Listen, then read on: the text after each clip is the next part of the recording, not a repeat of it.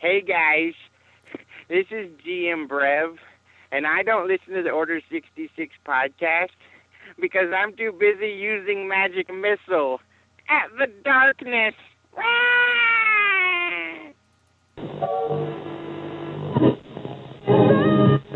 Correctly with the correct amount.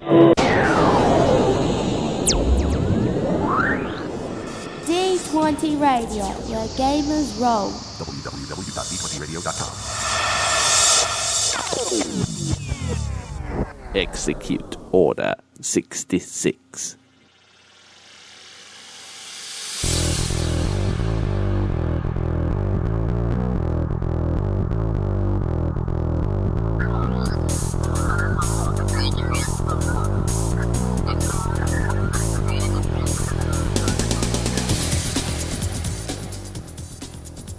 Hello, Gamer Nation. It's Sunday, March 29th, 2009, and you're back for episode number 60 of the Order 66 podcast, your source of everything Star Wars Saga Edition related. I'm your host, GM Dave, and with me is a venerable plethora of individuals from the far-off land of Plano, Texas, and I shall introduce them forthwith. First of all, of course, my faithful cohort, Drink. GM Chris, what's up? Drink. What is up, Gamer Nation? It is I, GM Chris, here with my highly caffeinated partner, GM Dave. And we happen to have a, by listener request, a voice of, I would say a voice of reason, but I'm not quite going to go that far. Somewhat noteworthy, I might add. A voice of giddy happiness on the show with us this evening. And who would that be? Yes. Now that I've managed to step on her twice, who would that be? Mr. King of Introductions of Radioland. Well, that would be a Twi'lek Goodness. The lovely Twi'lek Goodness is with us this evening. Hi, TG. What's up? Hey, it's going pretty good. Excited to be here. And trying to impart my happiness and sense of reason as much as I can. All right, that's fantastic. Hey, Mr. Asselford is in the house. Yes, I just noticed that. He's in the chat room. Look at that. No video of TG. I can only put one co-host up at a time, Ustreamer75888, who has still not identified themselves. /Nick, my man. That's all you got to do. Not that hard. Join the 21st century. Okay. And with that... Yes! Announcements! Dude, Radio Free Hamlet is on the scene, talking the talk and walking the walk of the Paragon Path. RFH is back. They take the time to delve deep into the Paragon Pass from the player's handbook. DM Tim and the crew, providing their usual wisdom and repartee. Listen, you grognard you. Go, listen right now, and be amazed. Yes, indeed. So, everyone, just when you thought you were safe in a world. Just when you thought you were safe from Minnie's mayhem, guess what?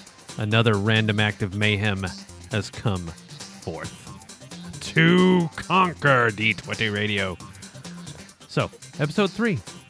After about a 7-month absence, episode 3 has indeed shown its face on the interwaves.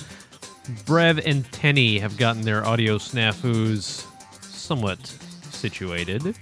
Very situated. They are back to take a cute little look about, I would say it would be some Imperial entanglements. And just for the record, I wanted to note that I voted for Tenny to win the skirmish because Brev made an error on his squad. The squad would not have benefited from commander effects, and I believe he cheated and changed the pieces in the squad, so therefore my vote does not count.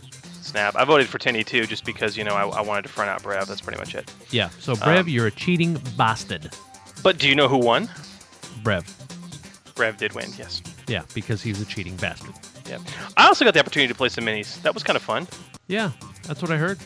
I played a modified black and blue squad, which is, of course, Vader, Thrawn, Masameda, and a bunch of stormtroopers. And almost beat the crap out of good buddy Robert. So, Rob Babadoo Bob Bob Bam. Okay, beautiful.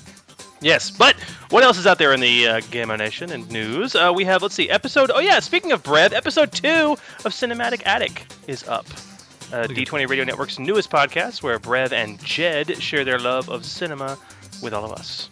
And they take the time to discuss something near and dear to my heart, Alfred Hitchcock. Bum, bum, bum, bum, bum, bum, bum, bum. Or more specifically, the classic film North by Northwest, Ah. which is very, very cool. Very, very cool. Have you seen North by Northwest?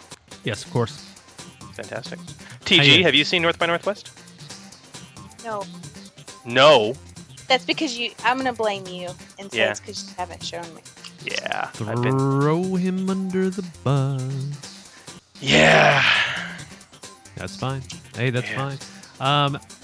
Fiddleback sends his regards. His internet apparently threw a shoe over the weekend, and the apartment complex can't get it fixed until Monday. Therefore, there is no Storm Pooper Truetry. There is no Game On until like Monday or Tuesday of next week. So, for all of you looking forward to another edition of Game On, you must wait. Good things are worth the wait. They're worth the wait. They're worth it, I tell you. Indeed, indeed, indeed. So, obviously, thank you to the chat room. How many people are watching us right now? There's 30 actually chatting. There's only 50 actually watching. So, we hadn't been broadcasting all that long. So, and we're a little bit later than usual. So we apologize for being a little bit late. I had family activities. Last Sunday of the month, we have a big family dinner, and it was fun, and it was good. And I took time to smoke an H. Upmann cigar. That would be a vintage Cameroon. Oh, Yes. dude. Yes, indeed. My nephew was good enough to give me one, and I, of course, said, yeah. Oh, you Yep. punk. So yep. Thank you to the chat room for being there. I wanted to acknowledge you, as always. Thank you. Hello, I'm waving at them now. So they can see me. Yes. And if you guys would like to, of course, watch the chat room while we're recording live, you can get to the link right at our website, which is d20radio.com. And while you're there, go ahead and click on the link for D20 Radio swag. And if you're really interested in some D20 Radio swag, you should head over to the forums at d20radio.com/forums, because Nick at Crazy Custom Tees, in all his crazy custom goodness, has put up a poll. Dave, have you seen this? Is that what you're reading? No, Okay. I'm not. No.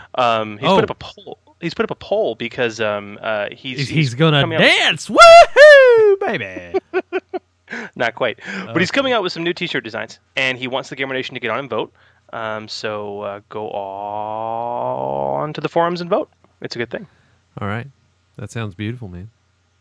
That sounds beautiful, beautiful, beautiful. Okay, so juicy bits of web goodness, dude. There's some good juicy bits of web goodness out there. I'm telling you, man. There's a couple of things up there from the book. No, go ahead. Well, yeah. Well, no, you're right, man. I mean, let's say you listened to episode 59 last night, and you still weren't convinced you needed to immediately run out and snag the Legacy Era campaign guide. You poor bastard. You need something more concrete, a sample, if you will. Well, WotC does not disappoint. 2 more excerpts from the book have been added to the web for your direct download and enjoyment. Quality PDFs, which detail the stats of the LV-8 series guard droid and the well-trained Galactic Alliance Army troopers and naval personnel. So go, download. Naval personnel. Smile. How many oceans you have in space there? It's Space Navy. Duh. It's like Space Marines. Eh? Space Marines. But these and other juicy bits of web goodness can be found right now at www.wizards.com/Star Wars. Gosh. It reminds me of my Magic Time Machine escapades. Aw, tell me. That was 2 weeks ago. Did I not tell you on the show? I don't. I guess I may not have. All right, so this might be better left for daydreaming, but I'll tell you anyway because you asked, and I like doing it. Anyway, Cindy had a friend in town last weekend, and she is from Austin, Texas, and her name is Lori, and I think one of her kids might actually listen to our show now. But anyway, I digress. She has 2 daughters, and they are 14 and 16 years old, and we went to the Magic Time Machine because, that's what kids do, right? They enjoy Magic Time Machine. I hadn't been there since I was a kid. Magic Time Machine, for those of you that don't live in Dallas, it's a thematic type restaurant where you've got little alcoves and tables are themed with different movies. And anyway, the dude that we had walking around our general area. Funny guy. It was dressed like and played the part of Captain Jack Sparrow very, very well. And looked just like Johnny Depp. And it was hilarious. It was just fantastic. Anyway, we wound up with some little, dressed up as Cinderella, talking like this all the time. And it really just annoyed me. Anyway, so the girls, Lori's two girls, Chelsea and Haley, started flirting with Captain Jack Sparrow. And as they should. What? As they should. Absolutely, they should. But they're 14 and 16. Haley doesn't look 16 by any stretch of the imagination. She's never mind. And Okay. yeah, that would have got me in trouble. Anyway, about that time, Napoleon Dynamite walks up with a Vote for Pedro shirt, right? And he starts fully flirting back, and to the point where one of us finally has to say, "Dude, she's 16." Gosh. And so he turns to Mother and says, "So what are you doing later?" To which her daughter says, "Not you." Oh, I love it. I loved it. I absolutely loved it. It was one of the most fun nights. Anyway, Taylor being 12, hanging out with sexual innuendo coming from 15 and 16-year-olds. I didn't, oh well. What are you going to do, right? She's going to hear it one way or another. I'd rather her hear it in front of me, right in front of my face, than at school, where I can not control what she hears. But, yeah, or talk about it or whatever. But, hey, it was fun. It was really fun. I'm happy you're happy. Yeah, anyway, I have no idea why I was going off on that tangent. I don't know either. You've had some caffeine tonight, buddy. It was something about Magic Time Machine and Navy personnel. I'm not sure. Something about viral marketing or something. I don't remember. Oh, well, that's part of our next two announcements. Oh, yeah, that's right. Go ahead. Well, no, I want you to talk about the first one because it's your contest. We have two new contests coming to the Gamer Nation. Yes. The first one, lay it on us. Okay, first one. Guys, go out. And I haven't seen anyone. In fact, did I make a thread? Did anybody make a thread? Not yet. Well, damn. Okay, I guess one of us needs to make a thread. So, what we need is go out and pimp the Order 66 podcast somewhere on the intertube and then send us proof of what you did. And we're going to give the most creative person a book or something. And an updated printing of the core rulebook, I might add, with the new errata and stuff. And, so this is based on creativity. This is based on, how good the idea is and based on how much traffic it drives to the site. So if you have a great idea and it's really creative, but we get no traffic, guess what? Welcome to the world of suck. You lose. Aw. Yeah. But anyway, we in our soul, judge whatever's, reserve the right to decide what's good and bad. Well, I do that every day, Dave. I do too. I'm a highly judgmental person.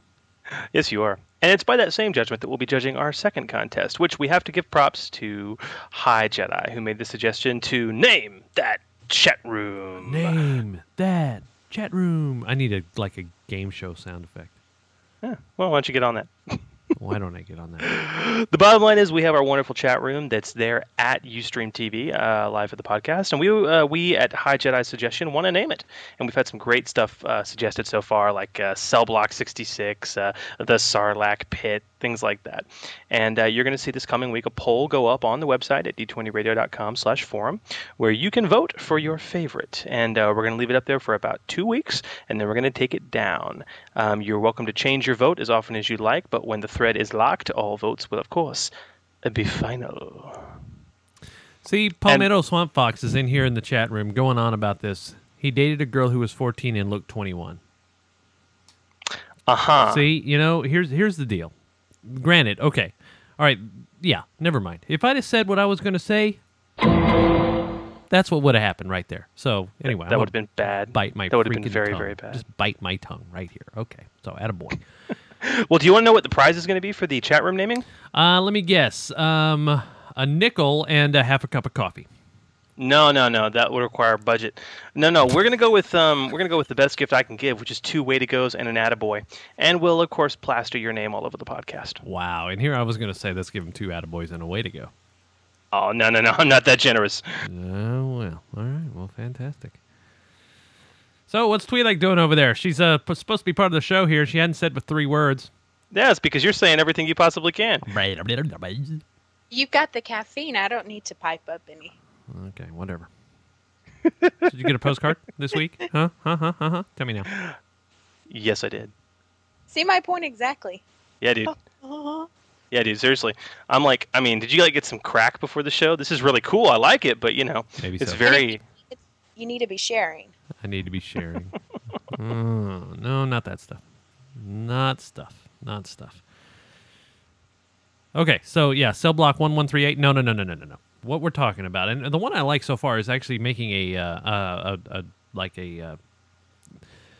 don't know, like the cantina at the Sarlacc pit or something like that. Like we're gonna make up a floating cantina over the Sarlacc pit, so you can like bungee jump at the Sarlacc pit. And kind of work in the Order 66 canon that we've started to. Anyway, but yeah, It's kind of sad when our own podcast has canon. I know our podcast will have canon. We've been around for a year, by golly. At least we will have been around for a year when we get shut down in a second. Oh yeah, that was the other announcement that I forgot. Should I tell them now or should I tell them later? Go ahead and make the joke now. The what? It's not a joke. Okay. All right. Several of you asked what my phone call or email or thing I got from LucasArts was. And actually, it's not. It was something else dreaded and feared. I have been told not to discuss. Anyway, that's it. It has nothing to do with Lucas, and that's all I can say for the time being. And we'll have further news and further developments later. Let's just say that my friends at the RIAA can kiss my ass. Okay? How about that? Snap. All right, so what'd you get for postcards? Well, I got a wonderful little postcard right here in front of me. A blue and green postcard. Bears a picture of a vast world, of a coastline, an oceanic planet with intricate latticeworks of rising land, creating millions and millions of little fjords. I like that word, fjord. And the caption reads, "Welcome to Champala, visitor. Mind the drop as you exit your spaceport. Aqualungs are provided for your convenience." From across the galaxy, it's time for postcards from Commander Cody.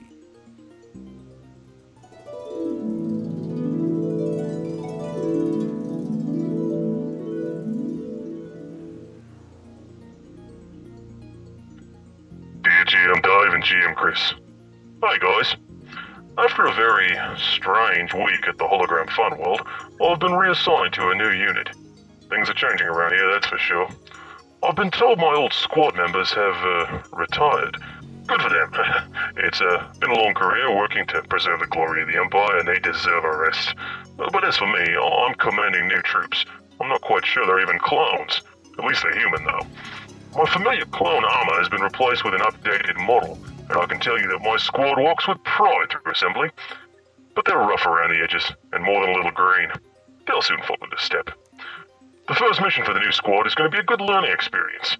We're accompanying several Imperial dignitaries to the Chagri system on the Inner Rim, and to the strange planet of Champala. Home to the amphibious Chagrian species. Strange-looking aliens, if you ask me. The planet is mostly covered in water, with dry land peeking out atop the waves all over. The tidal cycle here is rather extreme, though, and much visible land moves underwater during high tide. We had to land our shuttle in an upper atmosphere landing platform, then take air cars down to the settlements. And I thought our battalion engineer was crazy for insisting we all get environmental seals installed in our armor before we left. Now I see why. The Chagrians have built their cities half in and half out of the water. Often they neglect to even build stairs or ladders between levels of buildings, simply waiting until the tide rises, and they can swim between the levels. Truly strange. We find ourselves awkwardly sloshing and swimming about this city as we escort a group of diplomats that appear to be discussing a mining operation with the Chagrians. These creepy-looking aliens should be grateful for any Imperial contract we give them. Well, guys, I best be off. I'm tired, wet, and the damp is starting to seep into my socks. Oh well. It's all part of serving the glorious Empire.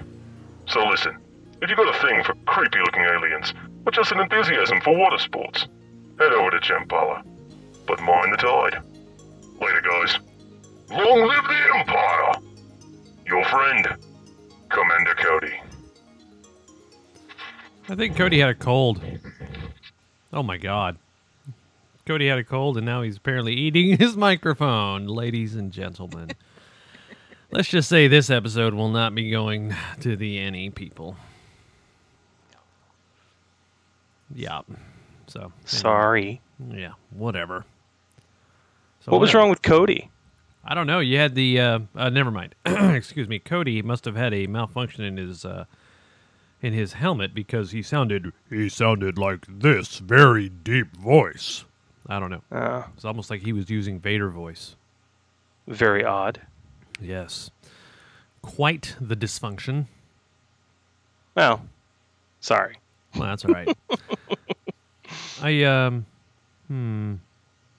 Well, maybe if the rest of his troop, since they've retired, he's getting older, voice gets deeper. You know.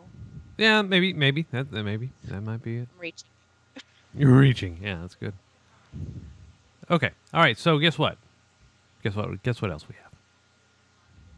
What? What do we have? We have this.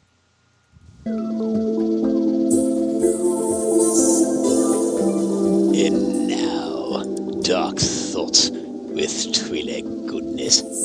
I was watching Pirates of the Caribbean, and I thought, wouldn't it be cool if Yoda started wearing his hair in dreadlocks and swaggered around with a bottle of rum in his hand and a compass that pointed to his heart's truest desire, and he renamed the Jedi Academy the Black Pearl? Nah, don't think so. This has been Dark Thoughts with Twi'lek Goodness. There you are. Hey, that was you. I recognize the voice. It was just a thought. Yeah. But you know, I thought best of both worlds. You got the Captain best. Jack Sparrow as Yoda. Your two hottest people. Yoda is hot. Here we go. Don't know about that one, Chris. That's a little odd. Is this something we need to talk about? Maybe. I don't know. I am not going to wear a green wrinkly skin for you, okay? That's all I'm saying. Aw, dude. Harsh. Okay, that's getting disturbing.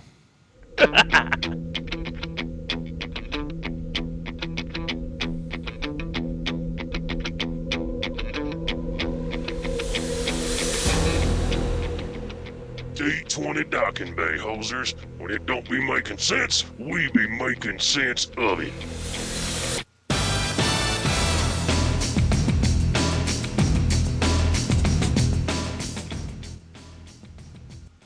Okay, even though this music is indeed what we might be in trouble for, I'm going to play it anyway. Do it. Because I am pushing my luck. Anyway, we have several questions today, sir. In fact, we have one that came in by email, voicemail, that I'll play for you here in a second. Maybe. Oh, okay.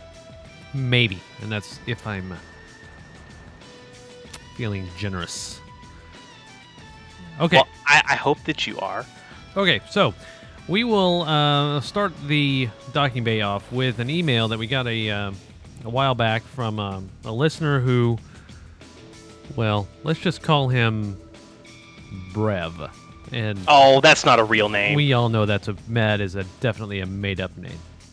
It sounds way too fake. Yeah, and so It's the dumb too.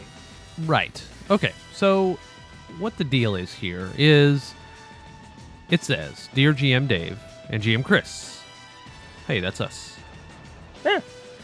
It burns when... Oh, no. We're not going to do that. That's not for you guys. Never mind. Okay. So, all right. So here you go. Questions. Rebuke. Can you rebuke a failed force power attempt? So here's an example. In our alternate universe campaign, if Amon, who happens to be his PC, uses force lightning on the BBEG and it misses, then the BBEG still takes half damage.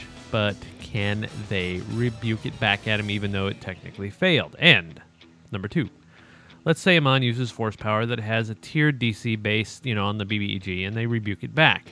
I'm sure the BBEG's natural use and force modifier would be much higher than his. So what if the modifier plus the die roll sends the power over to the next DC? What happens then? Does Amon get hit worse than before, like redirect shot? Well, nice.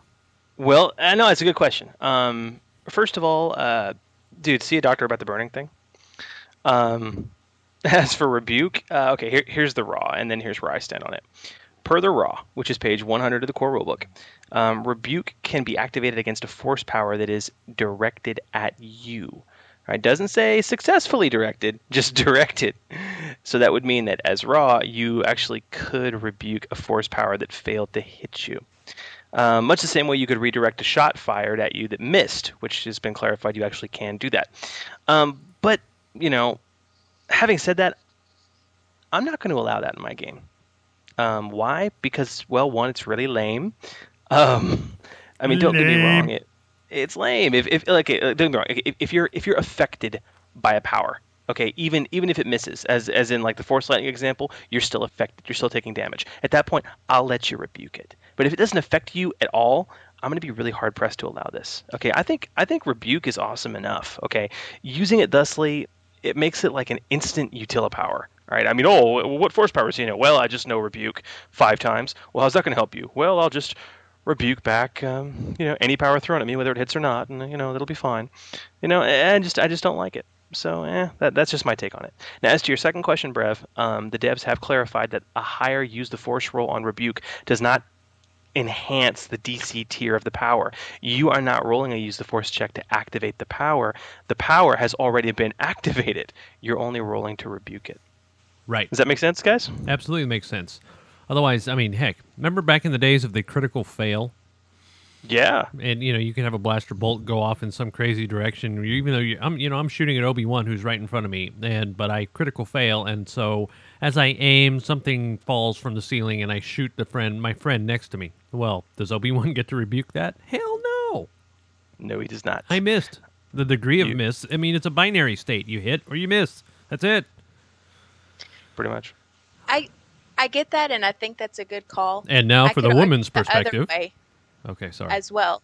No, that's okay. I could argue the other way as well, because if you've got blaster bolt, well, not blaster bolts, but if you've got powers flying beside you, but they're not actually hitting you, but they're in close proximity, you can use the force to control the powers around you and shoot, even if it's not coming straight at you, and shoot them back.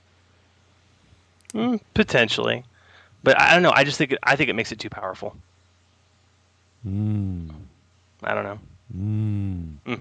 But that's my stand on it. Okay. However, even if it's directed at you, TG, I mean, and that's the raw. You're right. You could rebuke it back even if it misses. That's raw. That's raw. That's raw. All right. The chat room said I was being condescending. They obviously don't know that I was playing with her for the woman's perspective. See. It's just not right. I mean, it's not like I'm going to abuse my power in the White House to make the CEO of a private company step down or anything, I'd rather talk about Star Wars. Whatever. Okay. Nuke Havoc. Nuke Havoc posted us this very good question here. And he says, I have a question about recovering spent force powers. Per the errata, page 96 of the core rules. You can spend a force point as a reaction and immediately regain 1 spent force power. My initial thought was that you could spend the force point immediately after using a power to return it to your suite. Your suite? Your force power suite. Wow. I call it a bevy of force powers, but that's, to each your own. It came up on the player side last night, and after a brief discussion, I declared GM Fiat, another car business that's out of anyway, and said yes. We'll research it later. But anyway, he said yes. Now, according to the core rules, a reaction is an instantaneous response to someone else's action, and you can even use one when it's not your turn. So, looking back, since the reaction is a response to someone else's action, I was doing it wrong. My question is, what circumstances allow you to react and spend a force power to regain a spent power? Well, Nuke, our community did offer some really good advice on this, and I'm going to echo it as well as add some thoughts of my own. First of all, your subsequent research has it right. Okay, if you're like a raw dude and everything's raw all the time, then yeah, okay, you can only return a spent force power as a reaction, and that can only recur in response to another character's action. But I mean, frankly, that's still a very, very, very broad interpretation. I mean, he sneezed. Well, I spent a force point and regained battle strike. And well, literally, that's perfectly fine. It's totally cool within the rules. In my own games, since this is such a very loose guideline, I let my players do it as a free action on their own turn, okay, or as a reaction. To me, that's the clear rules as intended. I mean, it was there to let a player do it whenever they wanted, and I'm fine with that, okay? Here's the limiting factors, though, and what has caused controversy. Per the rules as written, you can only respond to an action with one reaction. And that rule's there for a reason. It prevents Jedi, for example, to attempt to rebuke Force Lightning, fail, and then immediately try and deflect it, fail, and then immediately try and negate energy it. You know, it doesn't work that way. You have to pick one thing to do. So one reaction per action. So that would mean that if I get targeted with a force power and I react and recall rebuke, then I can't actually use rebuke because I've already reacted. To me, that is clearly against the rules as intended. So I let the recall of a power violate that one reaction per action rule. So the other limiter, which you want to consider, is that you can still only spend one force point a round. Okay. The only exception to that is called out when you spend a force point and stave off death. So if they've already spent a force point, they can't spend a force point to recall a power. All right, so we got an email this week also from Steel Frog, who is also apparently named Josh. Well, no, wait, don't go back to shit. I want to know what you guys think about that rule. Oh, sorry. Well, damn it. Fine, we can go back. What do we think about that? TG, what do you think? Is she sleeping? No, I'm not sleeping.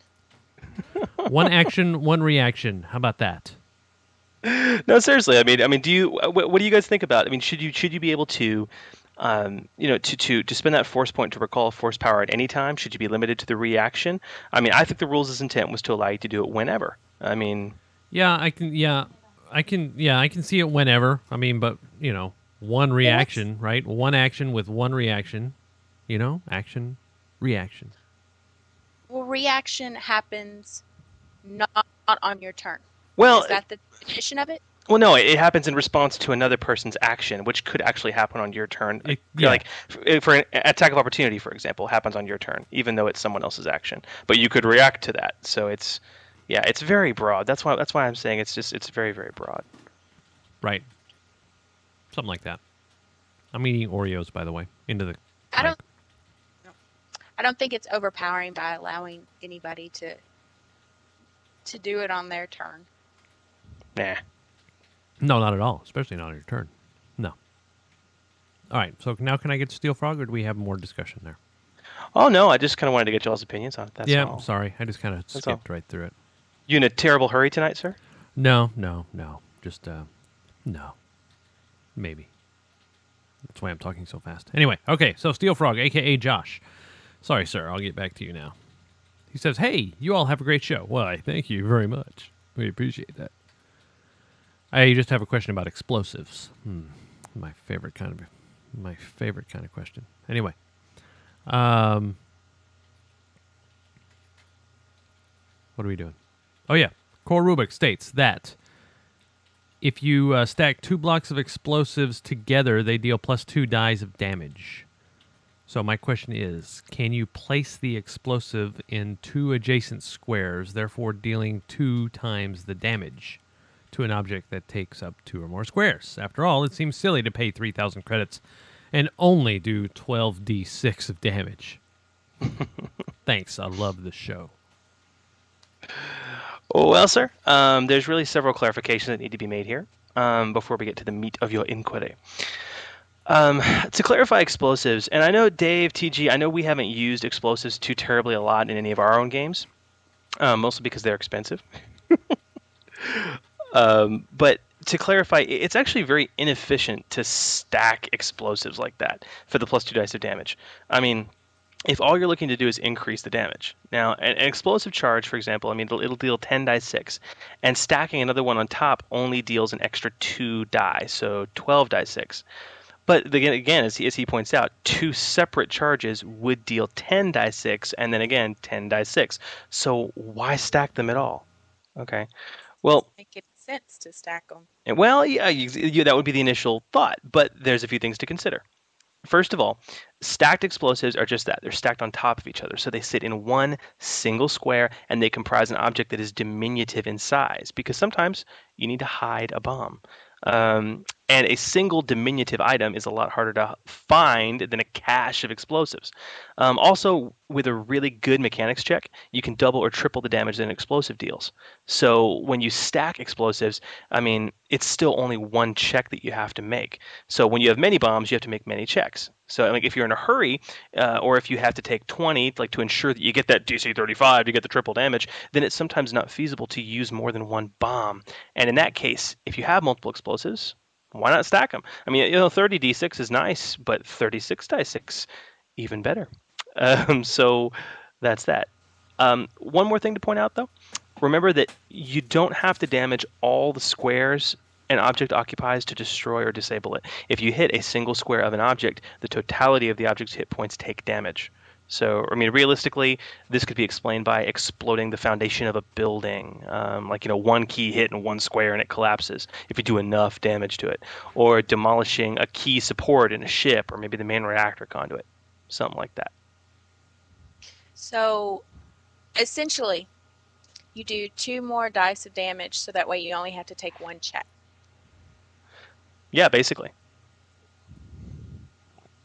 So in essence. minus 8 D6 in order to take 1 check instead of 2. Yeah, if you're struggling to take it. That's just one option. I'm not saying that's the best option. I'm just saying that's the reason why. No, not for me. I want to blow shit up, so... Whoa, Hauser!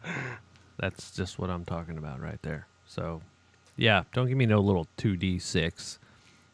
No, stacking, it's fine. I think there's, like you said, there's definitely a way, there's times that I would use a stack, but, I don't know. I don't know. Well, no, I think you guys both are on the same track. Because I'm sitting here explaining it, and you're both like, no. So can you stack multiple? So can you stack 3 or 4 or 5 or 6 bombs on top of each other? Yes, you can. And each one gives you 2 die 6. Yes, you can. Right. And so, and that in that instance, that's where you're going to be able to, pay that money, stack 10 explosives together, and still be able to hide it in a very small satchel. So, that's pretty much the only thing I can think of. That's right, man. But other than that, yeah, he's right. You wouldn't want to do it. It's inefficient.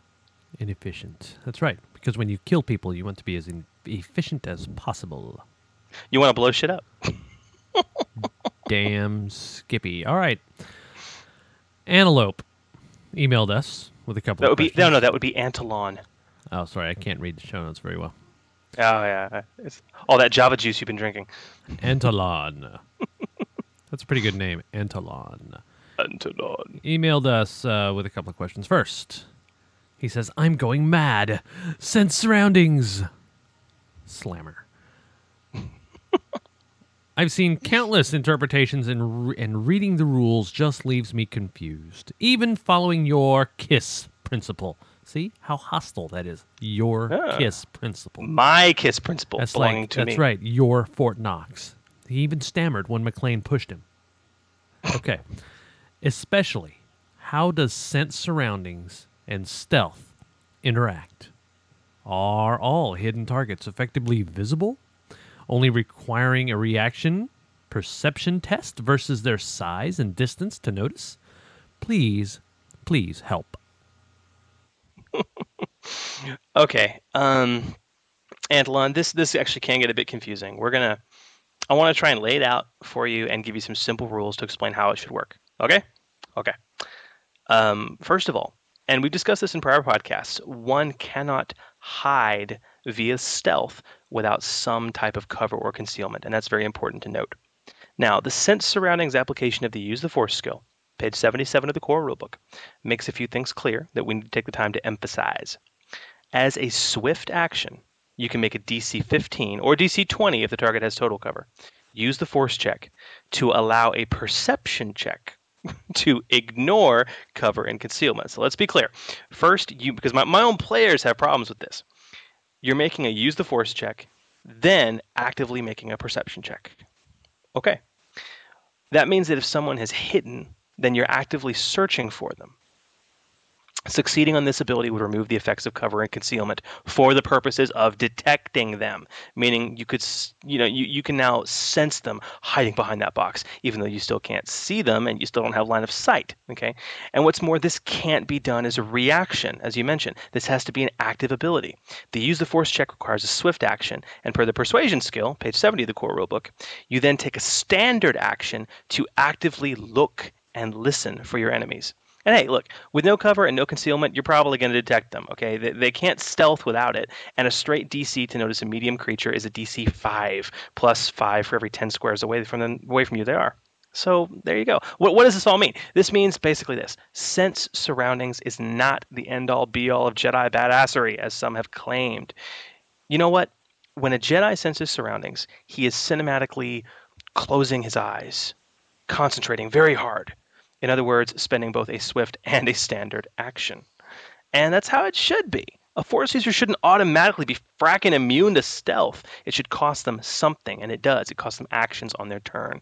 So to lay it out, if you've got a heroic Jedi and an NPC bad guy that's hiding from him, the Jedi cannot use sense surroundings as a reaction. All he can do is a perception check as a reaction. Cover and concealment would thus still apply.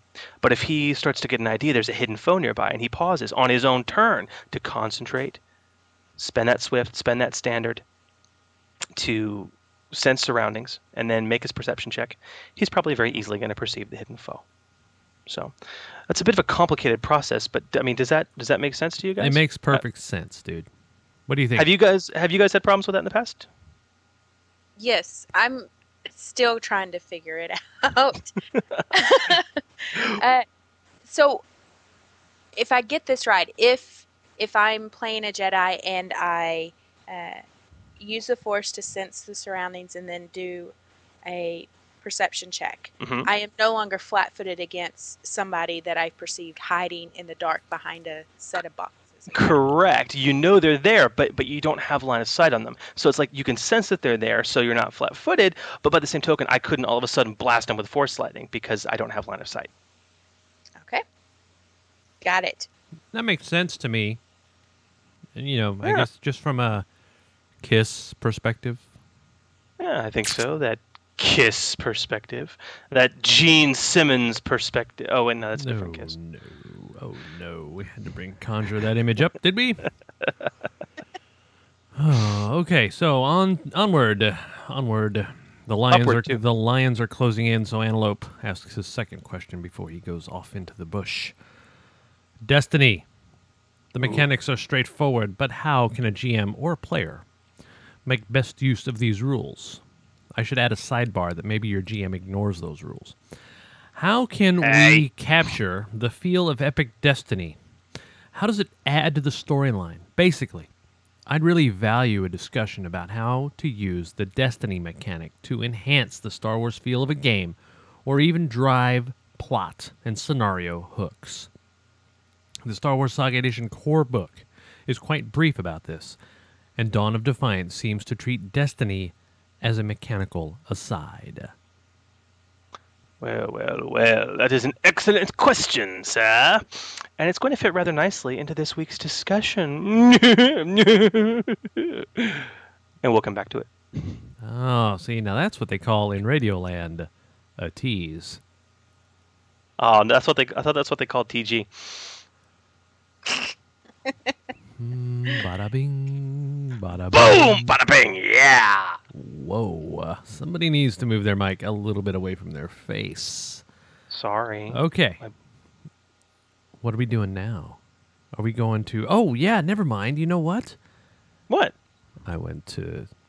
I was going to Tatooine, but I unexpectedly hit a meteor. Oh, and yeah, we had to make a crash landing on Naboo, unfortunately. So I was hoping that one of you guys wound up going to Tatooine. Is that possible? Potentially. Potentially. Are we done with questions? Do we have any more? No, that's it. Oh, okay. That's all the. Well, you know what? I take that back. I have one. I have one that came in. Well, I don't know. You email. mentioned that. You mentioned we had a caller, but I didn't know if it was a bumper or if it was a question. No. It was a question, and it was a little bit long, and it's our resident professor, Elias Winrider, and so I suppose I'll go ahead and play it right now. Hello, this is Elias Winrider, saying hi, GM Dave and GM Chris. That's us. I've got two questions for you this week. One is about, both of them about a blaster cannon. First one, the easy one, I guess, is blaster cannon splash weapon. The description of the effects in the core book is identical to a splash weapon, but it doesn't actually say the word splash.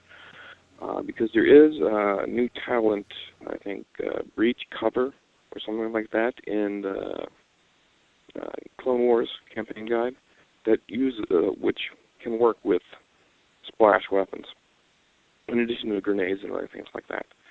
The second question is, do you gain the benefits of aiming with a blaster cannon? It is an area effect weapon, and I seem to remember some kind of rule somewhere, maybe it was in the errata, that you do not gain the normal benefits of aiming with area effect weapons.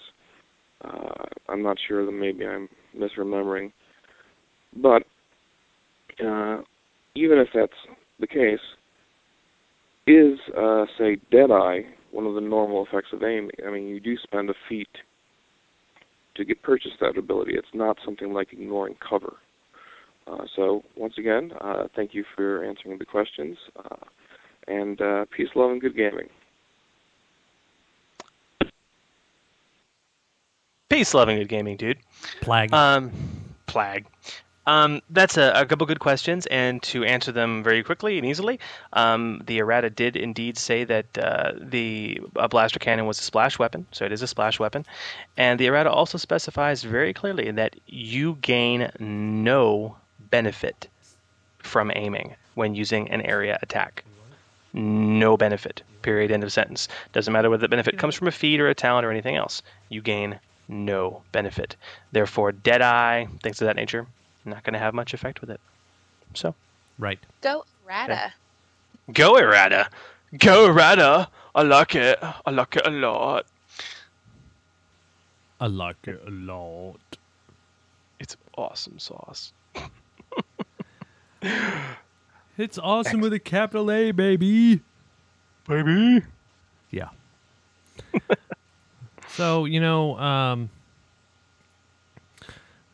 back to the question at hand. Again, I jumped the gun, and I do apologize for doing so on this very disjointed Order 66 episode. I'm just distracted with TG in the house.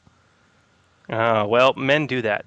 You should see her when you're actually in the same room with her, though. There's a lot to be distracted by. Men do that. What? I said yikes. There you go. Okay, so...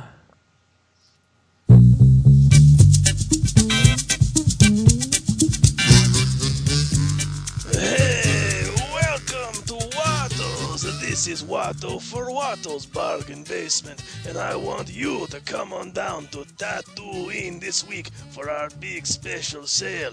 Tell them Jabba sent you and you get a free chance cube. We got the deals for you. Come on down to Watto's Bargain Basement. What do you know? Well, okay, I was lying. I did finally make it to Tatooine, even though we had to make a brief stop on Naboo. That's right. Well, I'm glad you got there. How is Watto doing? Oh, he's doing fine. I went over. I did take the opportunity to go over the falls in Theed in a barrel. Dude, really? And you survived? I survived. I used the I'm Force. impressed. I did have to use the Force, and but anyway. That's awesome. Have you been to Tatooine, TG? I don't know if I know I've never taken you, but I don't know if you went there in your sundry days as a youth. No, can't say that I've made it out to Tatooine. Oh, you see, Watto would or at like least you. as far as I remember. I mean, there could have been one night a little bit. Yeah, Corellian Ale's a bitch. Well, all right, Dave. What did you bring back from Watto's, man? Well, you can't always be James Bond, right? Oh, speak for yourself. And well, dude. And but I figured we might take a look at the concealed dart launcher.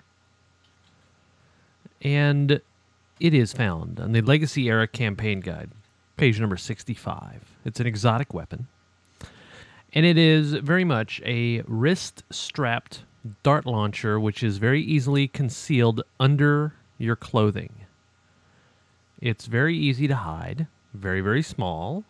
You get a +5 bonus to stealth checks to conceal it. So. That's small. It is. Guess what? It only weighs half a kilo.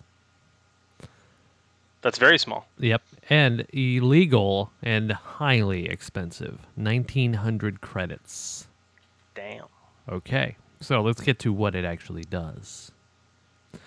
It holds a bundle of 6 darts that come pre-coated with a sedative that deals 3d8 of stun damage. But, unlike other stun weapons, the method of delivery means that you're not limited to 6 squares. It has the range of a pistol.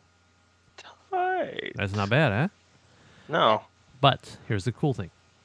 You can coat the darts with other poisons or toxins.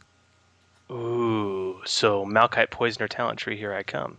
So what you're saying is this is basically like a wrist-mounted flechette launcher that shoots poison-tipped darts? Yeah. That's freaking awesome. That means don't piss off Dave. Right.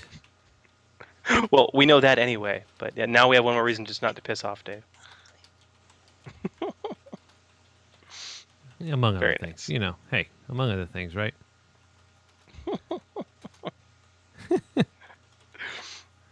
Okay, so you know what else we got, guys? We got an email. Really? Yes, and so I shall kick off for the first time in I don't know how long. When good games go bad. How about that?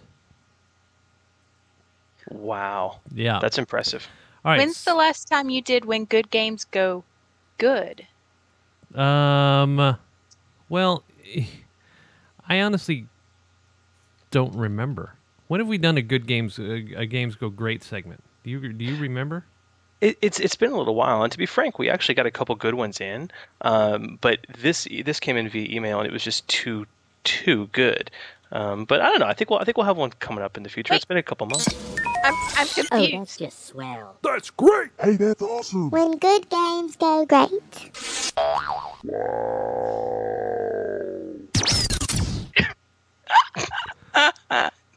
Cracks me up. I just played that because I know how much it cracks you up. The very last sound. Love it. Okay, now wait a second. You said this was good, but you said it's good games go bad. No. This is a good when good games go bad. Like this is very. You know what I mean. But, It's a very good example of when good games can go bad. Okay. Is that more of a clarification there? Oh yeah, I like that a lot actually. That's very nice. All right, cool. That works. That works well. I like that. All right, so let me just go ahead and say this here. We got an email here from Joseph Bargui. I'm not sure how to say his last name. I think it's Bargis. Maybe it's I don't know either. Maybe it's Bargus. Well, let's just call him Joe. Joe Fox. Fox. Okay, he writes, Jim Chris. See, he didn't write this to me. All right. Joseph, you are no longer allowed to send email to the Order 66 podcast. Please address all email to Twi'lek Goodness from here forward. Thank you. GM Chris, I just found the podcast a couple of weeks ago. Oh, he's a new listener. Never mind. Joseph, Thanks for listening to this show. Appreciate it. He's managed to listen to almost all of them, and he's 6 episodes behind. My group has decided to take a break from D&D for a while. Good. And one of my players, Jamie, in quotes, I think it's a fake name, said he'd like to try Saga Edition. So we play a lot of Star Wars minis, so we're on board. I was leery because I really disliked the last Star Wars system, but went on to the bookstore and picked up the core rulebook and decided to look through it. He was there for 4 hours. What an amazing game. I was completely blown away. So I got on board, and so did the rest of my group. I'm always the GM, so I came up with a campaign, and we just finished our 2nd session. But I don't know. It's just not playing out the way I want it to. I don't think this is a problem with the mechanics, but the rule structure is less defined than we're used to. Well, coming out of D&D is no surprise. We spend an hour. They spent an hour last game with the scoundrel arguing with the Jedi over whether he could use the Force to sense the scoundrel who was hiding. It's also hard to make NPCs because I'm not familiar with the rules. So when an NPC does something, my group questions whether or how they could do that, and I don't know the rules well enough to rattle them off yet. So I have to stop and look up the rule to explain why this is the case. It seems like we spend more time arguing over the rules than playing. Is there a quick rules reference or something like that you can recommend for us to use? I love the podcast, by the way. I've encouraged my players to listen, too. I've learned so much from it. Let me know what suggestions you can give us. Thanks. And I never listen to the Order 66 podcast. So, anyway. I'm just going to say one thing, and then I'll let you speak, Mr. GM. But, Joe, FOX, you're the freaking GM! All right, go ahead. Hey, that was my thoughts exactly. Yeah. Okay, now, I got to preface this. I got this email from this nice fellow on Monday, and he's asking for, hey, do you guys have a rules primer, something to that effect, so I don't have to look things up all the time.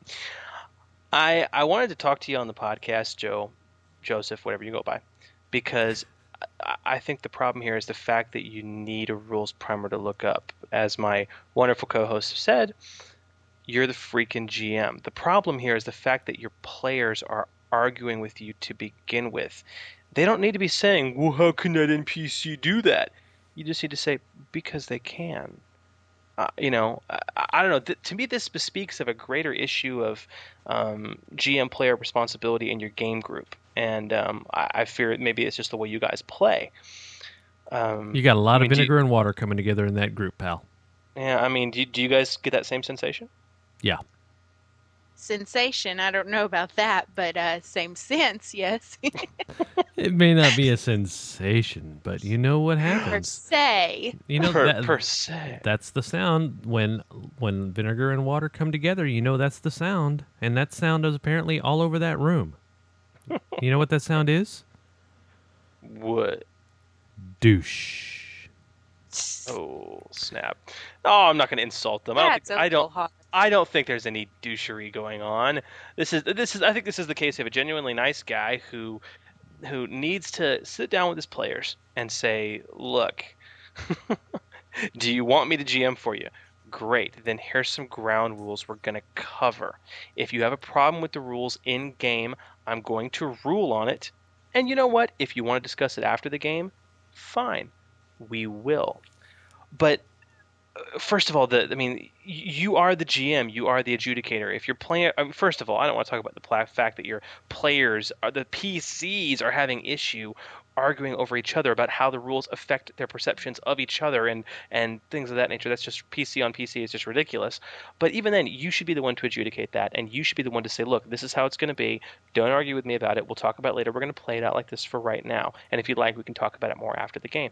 And just leave it at that. You need to take that level of control. This is the reason we play RPGs instead of video games, in my opinion at least. It's because of the fact that I can sit down at a table and I can do something crazy, whatever I want, that maybe the rules don't cover. And we have a live human being who can make the call. And if we don't know what the rule is supposed to be, we have a live human being who can make the call. And then you come back to it later. But that's just my 50 cents, man. And, that and another 50 cents will get you a bag of chips. So. Oh. Well, then I'll give you enough to give to get the rest of the bag of chips.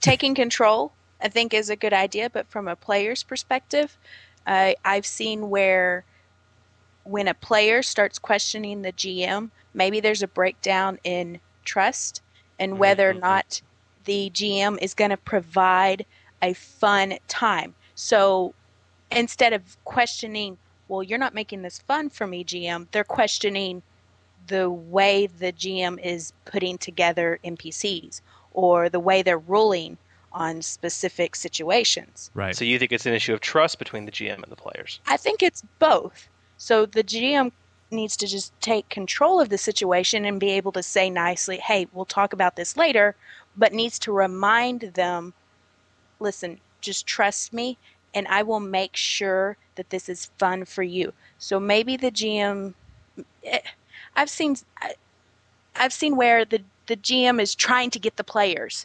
And when the players sense that, then they lose trust that the GM is trying to give them a good time. And instead, they pick up that he's just trying to kill them.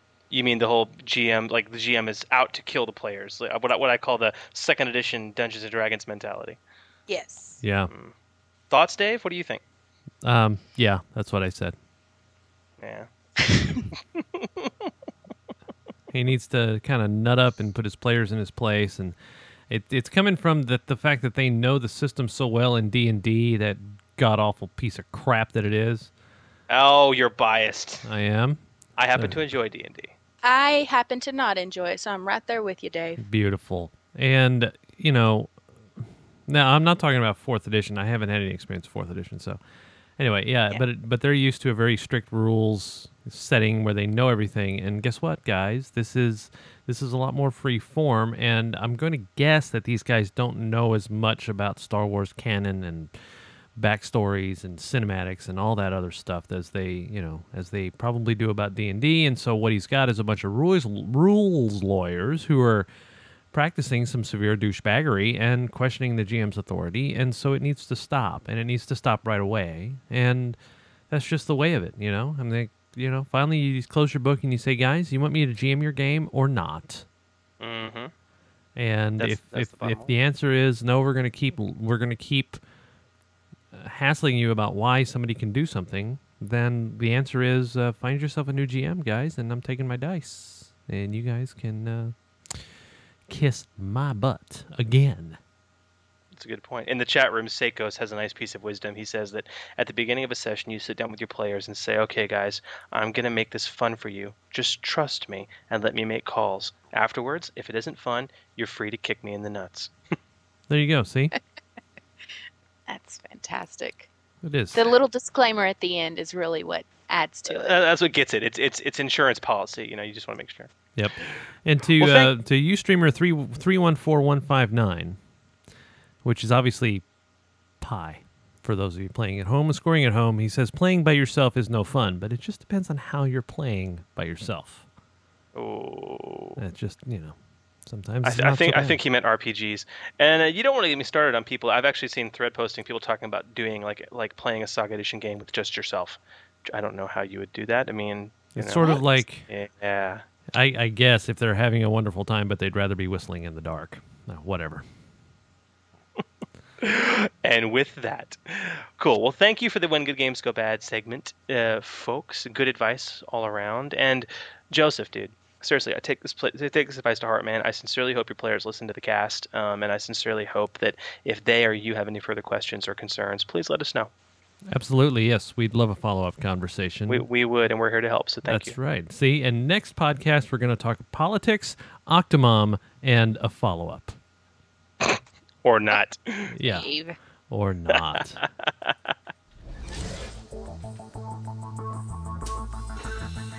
So you know what that means? Oh, yes. That means it's time for the carnitas.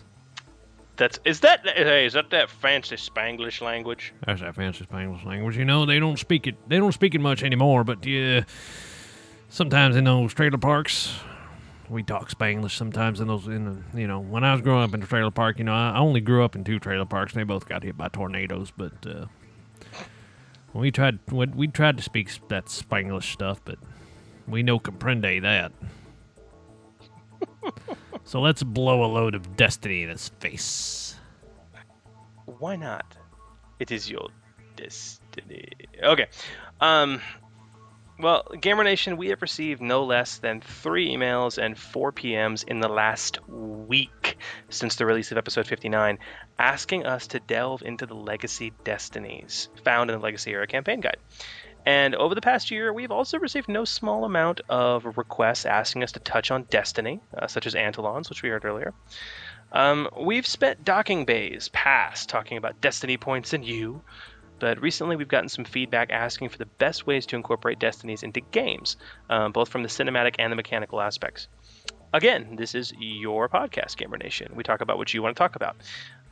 So, as much as I'm loath to break from our continuation of the Prestige class discussion, I am equally excited to be talking about Destiny and all the goodness therein. Yeah. So we're going to talk about some general Destiny mechanics and representing the Destiny theme in your games, and then we're going to delve into the Legacy Destinies themselves and discuss ways to work them into your games in the best way possible. So without further ado, you must now listen, Gamer Nation, for it is your destiny. That's right. Something, something, something dark side. Something, something complete. That's pretty much the way it goes. Or I was going to go the other way of saying, I'm your density. I mean... Destiny. Ah, yes. I don't know. I don't know. I think there's definitely some density going on, though, Now, of on course, occasion. Biff had to walk in right at the time. Okay, so... so are you a believer in fate? Do you think things just happen, that it's just a random chain of coincidence? Or do you think that there's a purpose behind everything and every action that happens? What do you... Oh, wow. Dude, that sounds just like the movie I saw on Friday. The Nicolas Cage, yeah. Yep. But it's interesting, okay? And this is one of the seeming continual themes in Star Wars, predetermination. And I know, TG, you posted up a thread a while back on the forums I saw asking about, what do people think is the general theme of Star Wars? And we had a lot of good answers come out of that. Yeah, we did. But predetermination is something that sticks with me. And I find that ironic because the films continually champion, free will and the individual's choice and drive, winning out against the machine, But so much of the story seems to revolve around individuals discovering, embracing, rebelling against, or fulfilling their destiny. And as such, Saga makes no bones about the importance of Destiny, not only to Star Wars, but also to a good campaign. So I wanted to have a good discussion about this with the pair of you. What is the point of using a Destiny in the game? Can you use it to draw players into the story? How? And more importantly, do you think a player should know their own Destiny? I think that yes and yes. That Wow. A player knowing their own destiny depends on the player. Some would probably not like to know because they're going to try to min-max by knowing, and others would like to know because it gives them the opportunity to role play towards that destiny. Right. That's a good point. Dave? All right, here's my take on it. Yes, it can draw players into the story, absolutely without question.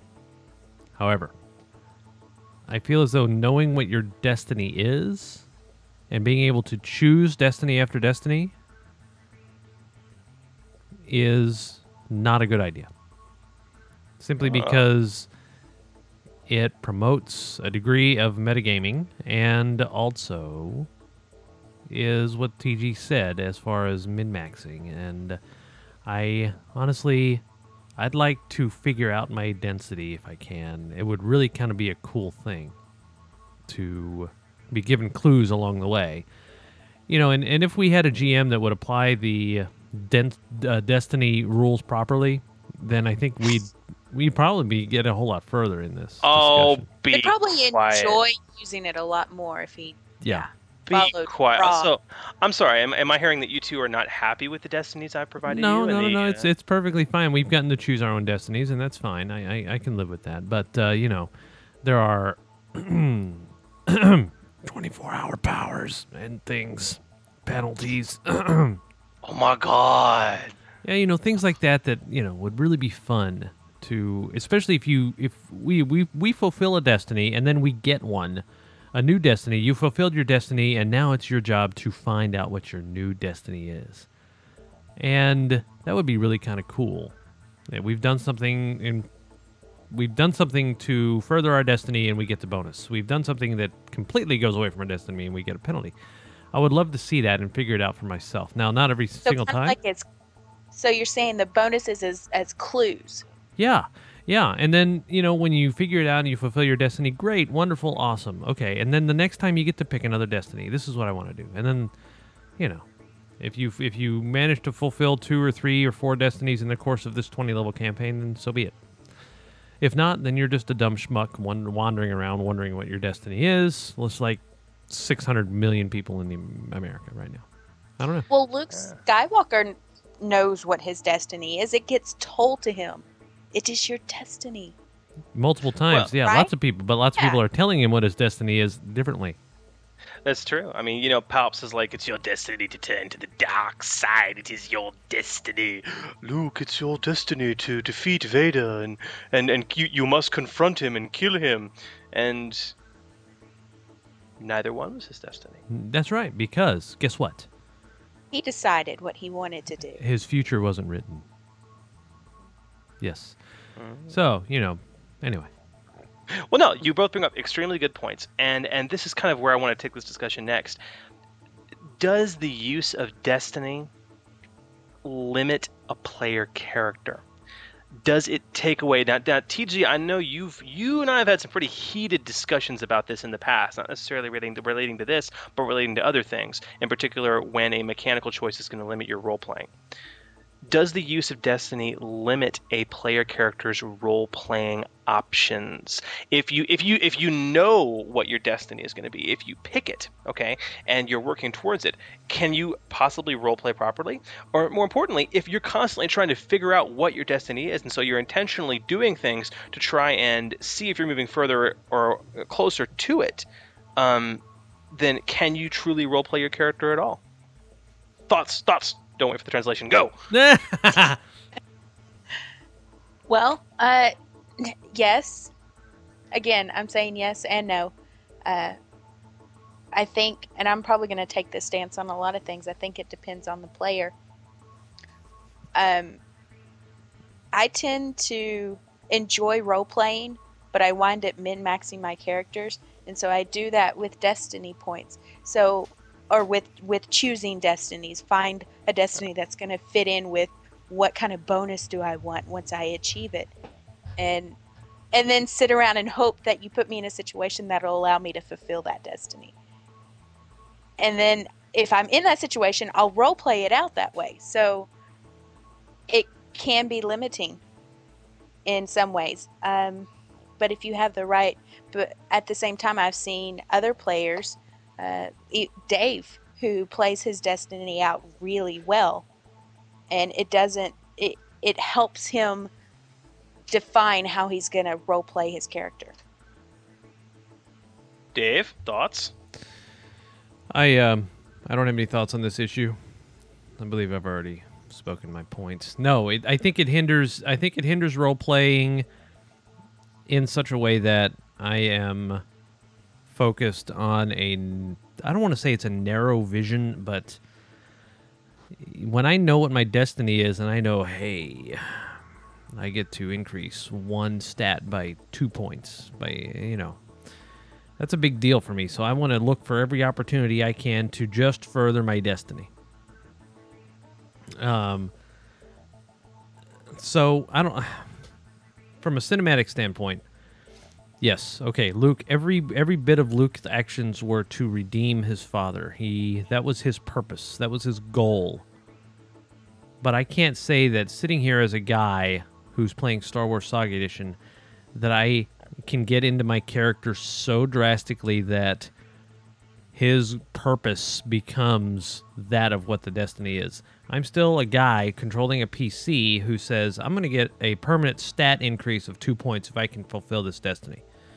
And at the end of the day, that's still in the back of my mind. And so, yes, I think it limits my role-playing in such a way that, That's my purpose. Now, I've written a backstory, like TG says. I've written this backstory about my character and I know Salura so well that I know what he's going to do and when he's going to do it, and I am Salura. No. So, I don't know, man. I would very much like to have a secret destiny somewhere along the way, and noted. If you were to say, okay, you've done something and you're going to get a penalty now because it is in violation of your secret destiny. Whoa. All right, I'm going to think twice about that, and it's going to start my wheels turning, and yeah, it'll send me down little whatevers. Yeah. Now, if I have a player chosen destiny of, let's say, redemption, and you give me a secret of destruction, well, I don't know how well those would go into, unless down the road you've got it planned out to where I have to destroy something to redeem someone, whatever. As long as they make sense, I'm not opposed to having a secret destiny at all. Okay, well, fair enough. Okay, well, now that we set the stage for that, let's talk about something a little more crunchy. What is it you said before? I blow a load of destiny in his face, from one of our favorite When Good Games Go Great stories.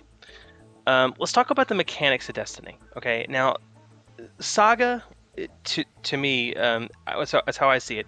It represents a character controlling their own fate through the use of destiny points, right? And when your destiny is completed, you receive this permanent boost to yourself. And it's like you guys are saying with the 24-hour bonuses and penalties, when you get closer or further from the completion of your destiny, you gain temporary bonuses or penalties for your actions. Right. So the Star Wars universe, it seems, wants you to fulfill your destiny. So let's talk about destiny points themselves as a representation of fate. If you guys are talking, okay, well, I want the universe to decide for me, it's better for the role-playing purposes, then should you be free to spend destiny points at your own will? Is that a good way to represent the fulfillment of your own destiny if you don't know what your destiny is? No. That's a tough question. Yeah, you can use them at your own will. I mean, that's what they're there for. But I think if I were to go and read the rules, if I spend a destiny point in violation or that's not in line with my destiny, I should garner a penalty. Does that make sense? Yeah. I can use them whenever I want to, but if I'm using it in such a way that it's not furthering my destiny, then so be it. I take a penalty. If I'm using it in such a way that it is in tune with my destiny, great. But so many times we just use the destiny point because, well, this guy's really hard and we can't hit him. TG, thoughts? That's a very accurate depiction or observation, Dave. It's interesting. I think us controlling when we can use a destiny point is with the mechanic of getting rewarded or punished based on how you use them makes sense. Because I can call on the gods to help me, call on the Force, please help me in this situation. And the Force may, help me, but it's going to come back and smack me down for not following the fate, the destiny that it set out for me.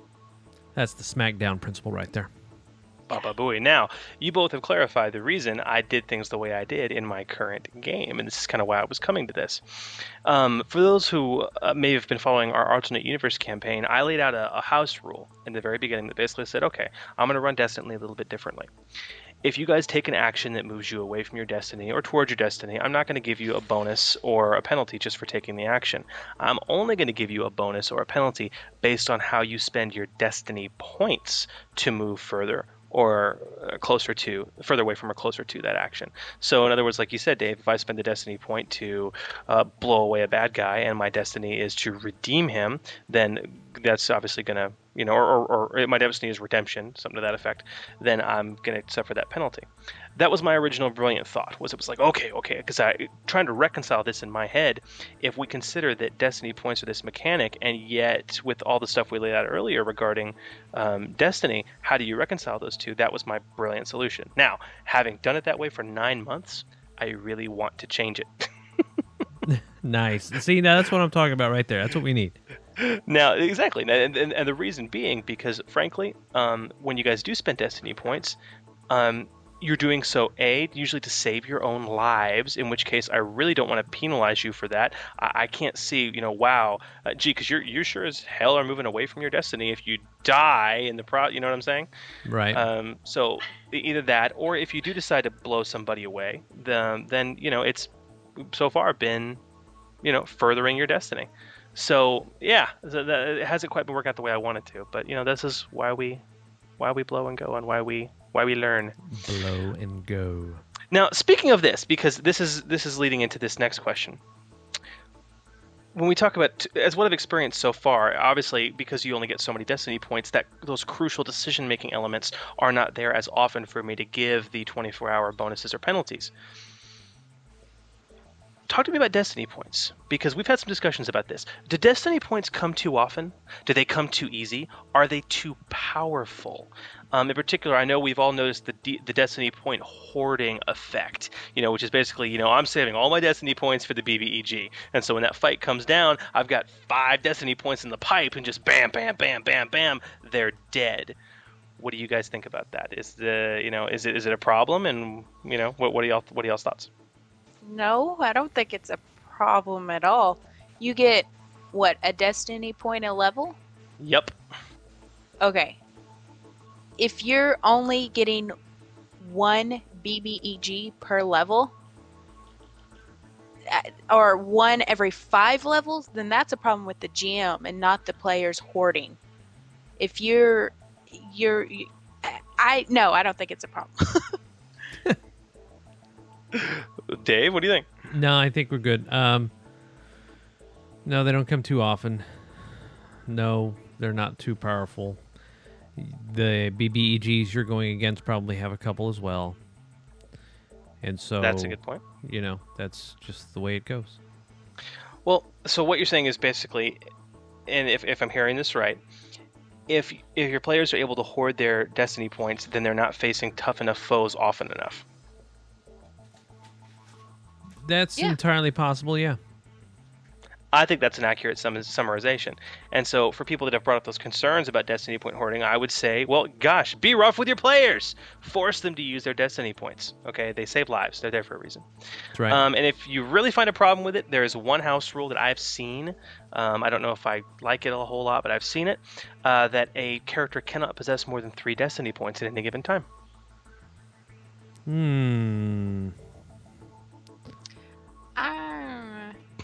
I don't know about that. Oh, these 2 hoarders over here talking like, Nah, my guy never has any more than 2. Yeah.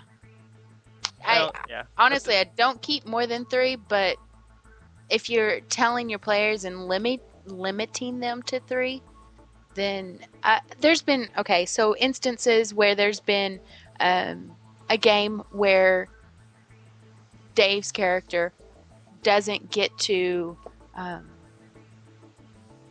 play to the best of his abilities, and he gets to be used a lot, but in some instances not challenged towards his destiny, so he might not use any destiny points that game, and he's most likely going to level. So the next level, just because the GM didn't put together a game where he was the most useful, he loses a destiny point. I don't think that's fair. Right. Yeah. I don't much care for the rule either, but it's out there. Just one thought. So well, no, I'm in agreement with you guys, and the chat room also is just unanimously going, bad idea, boo, boo, boo. Yeah, I hate that I know. rule. I saw that. I saw that. I saw that stream in from the chat room as we were talking about that, which is hilarious. Okay, but talking about these 24-hour bonuses and penalties, let's delve now into when and how to award them, because this has been one of the key things.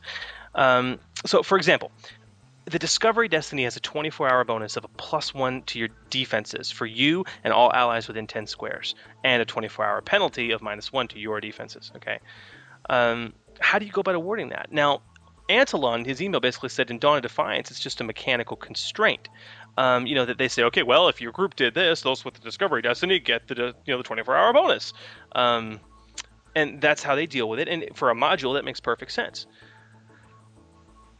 We've talked about my original house rule of awarding this stuff based on spent Destiny points.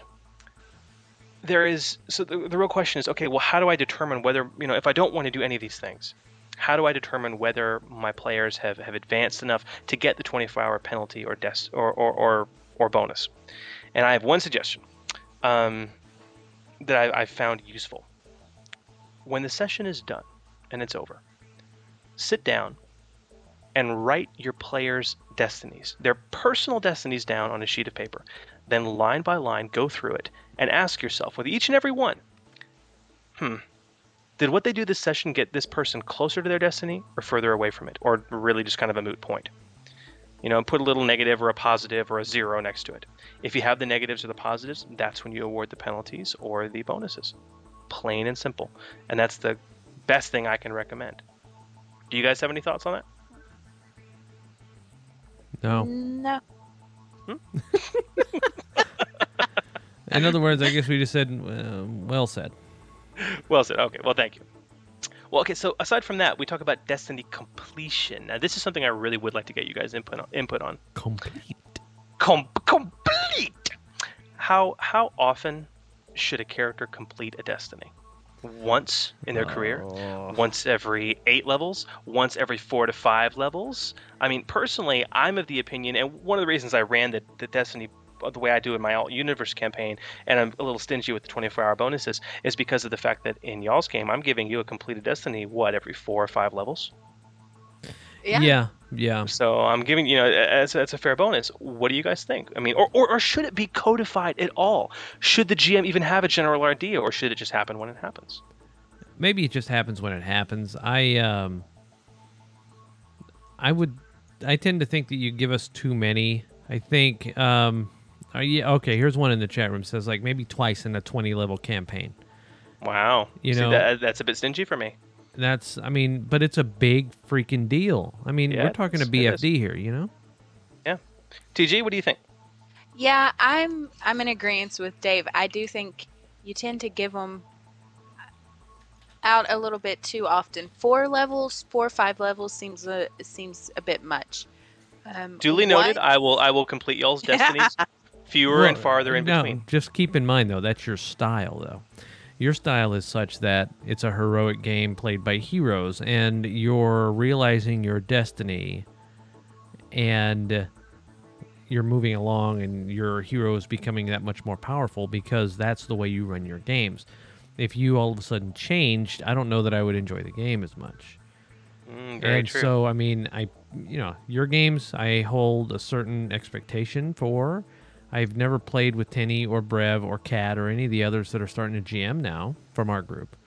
So I don't know what their style is yet. But, I'm, as a Padawan learner from their GM Jedi Master, they're probably going to follow along the same lines because their teaching have dictated that, you fulfill destinies every 5 or 6 levels. Well, I don't know that I would do that. But that's just me. I sincerely hope you don't.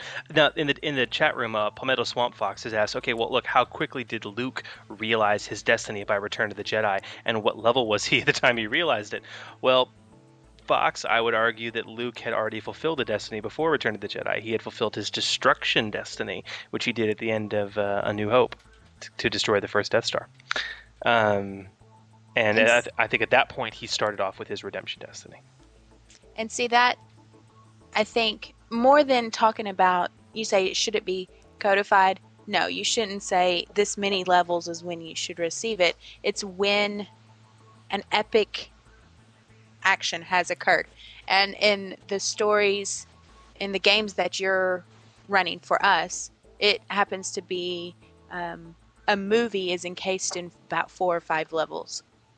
So one episode is 4 or 5 levels for us. And so once we get to that that's the end of that movie, that episode, we've achieved our destinies.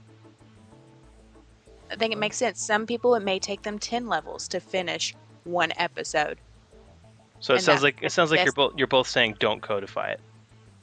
No. Yeah. Fair enough. Well, okay, then let's talk about when you actually do complete it, the benefits. They're pretty powerful. Okay, for example, the Discovery Destiny grants you a permanent +1 bonus to all your defenses. All right. I want to talk about two things because you both have experienced them, and so I want your opinions on this. First and foremost, Twi'lek goodness. I want to talk about the Education Destiny. And I want to talk about that nice little min-maxing character comment you had. When you complete the Education Destiny, you get a +5 Destiny bonus to a skill check of your choice. All right. Therefore, if you have, if you're first level and you have skill, focus, and training, you're at a +15 guaranteed. Is this too powerful? No. First level. Wait a second. First level. Someone's going to fulfill their destiny first level. But you understand what I'm saying. As far as the power creep goes, you're getting an extra +5 to that skill check. And if it's a skill like use the Force, I mean, for Pete's sake, something so crucial to the game, or initiative, or pilot if you're an ace pilot. I mean, it's a +5 permanent bonus to a skill check. Is it too powerful? Well, let's see. Did Luke, after destroying the Death Star, become that much more? Well, the Luke didn't have Education Well, that was Destiny. destruction. He didn't have education, yeah. I'm specifically talking about the Education Destiny. Do you think that benefit is too powerful, both of you? +5 to a skill is a little. Yeah, it's a little. Yeah, I guess it is. Well, you can take a feat to get +5 to a skill. So yeah, well, but that's the thing. Destiny takes you. Yeah, that's putting yourself on Basically, on it's another death's feat. door, life or limb. So you Right. should. It costs a lot to get that +5. I guess it is. Yeah. No, never mind. I'm good. I'm good with 5. 5 +5 to a skill because it is. I mean, you put it in those terms. Yeah, it is just a feat. Well, yeah, but you can still take the feat. That's the difference. And who hasn't taken the feat? I mean, seriously. I mean, if it's a skill, you're going to put that +5 in. Don't tell me you're not already trained in it. Don't tell me you don't already have skill focus in it. So, I mean, is it reasonable or even balancing for an 8th level noble, TG, to have a +28 to a persuasion check? It's awesome. That's what it is. Because she's fulfilled her destiny, and it is such that, yes. All right. Well, these are good points. Okay, Dave. Well, then let me you, ask as a GM, are going to write. If you want to challenge her, then her skill checks just need to be that much higher because they're harder. Well, it would make sense too. I mean, if she's that good at being persuasive, she wouldn't be dealing with little minions that can easily be persuaded. She'd be dealing with people that would be more difficult to have to talk to and persuade. How 4th edition of you? Right. But oh snap! That hurt. Well, you know what? I got this to say. A +28 to persuasion check. You're averaging a 38. That's higher than the will defense of most level 20s. So yeah. But I want to talk about this, Dave. I want to talk about the other big destiny I wanted to talk about, which is important to you, the Redemption Destiny. Okay? Why is that important to me? Because it affected your character. And you got to see it firsthand when Kat's Redemption Destiny went off. And it happened to save your character from the dark side. Right. The benefit of Redemption Destiny is that you gain all the force points that the redeemed character lost. Is this too weak?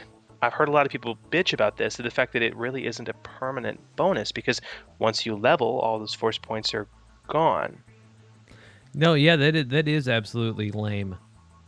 Yeah, and I mean it's a pretty iconic destiny. I mean, so do you think it's lame? You think it's too weak? No, actually, in the way I read it, was that you gained force points equal to the ones that were lost for the other person permanently. Mm-mm. Okay. Well, Yeah, if that's like the case, anything then it's absolutely lame. I agree. 100% lame. That's not a destiny. That's a 24-hour bonus. If that. Right. Yeah, until you level. Yeah, absolutely. And considering that you probably leveled while completing your destiny. That's it. You know what? This whole system sucks. Rodney, I hate you.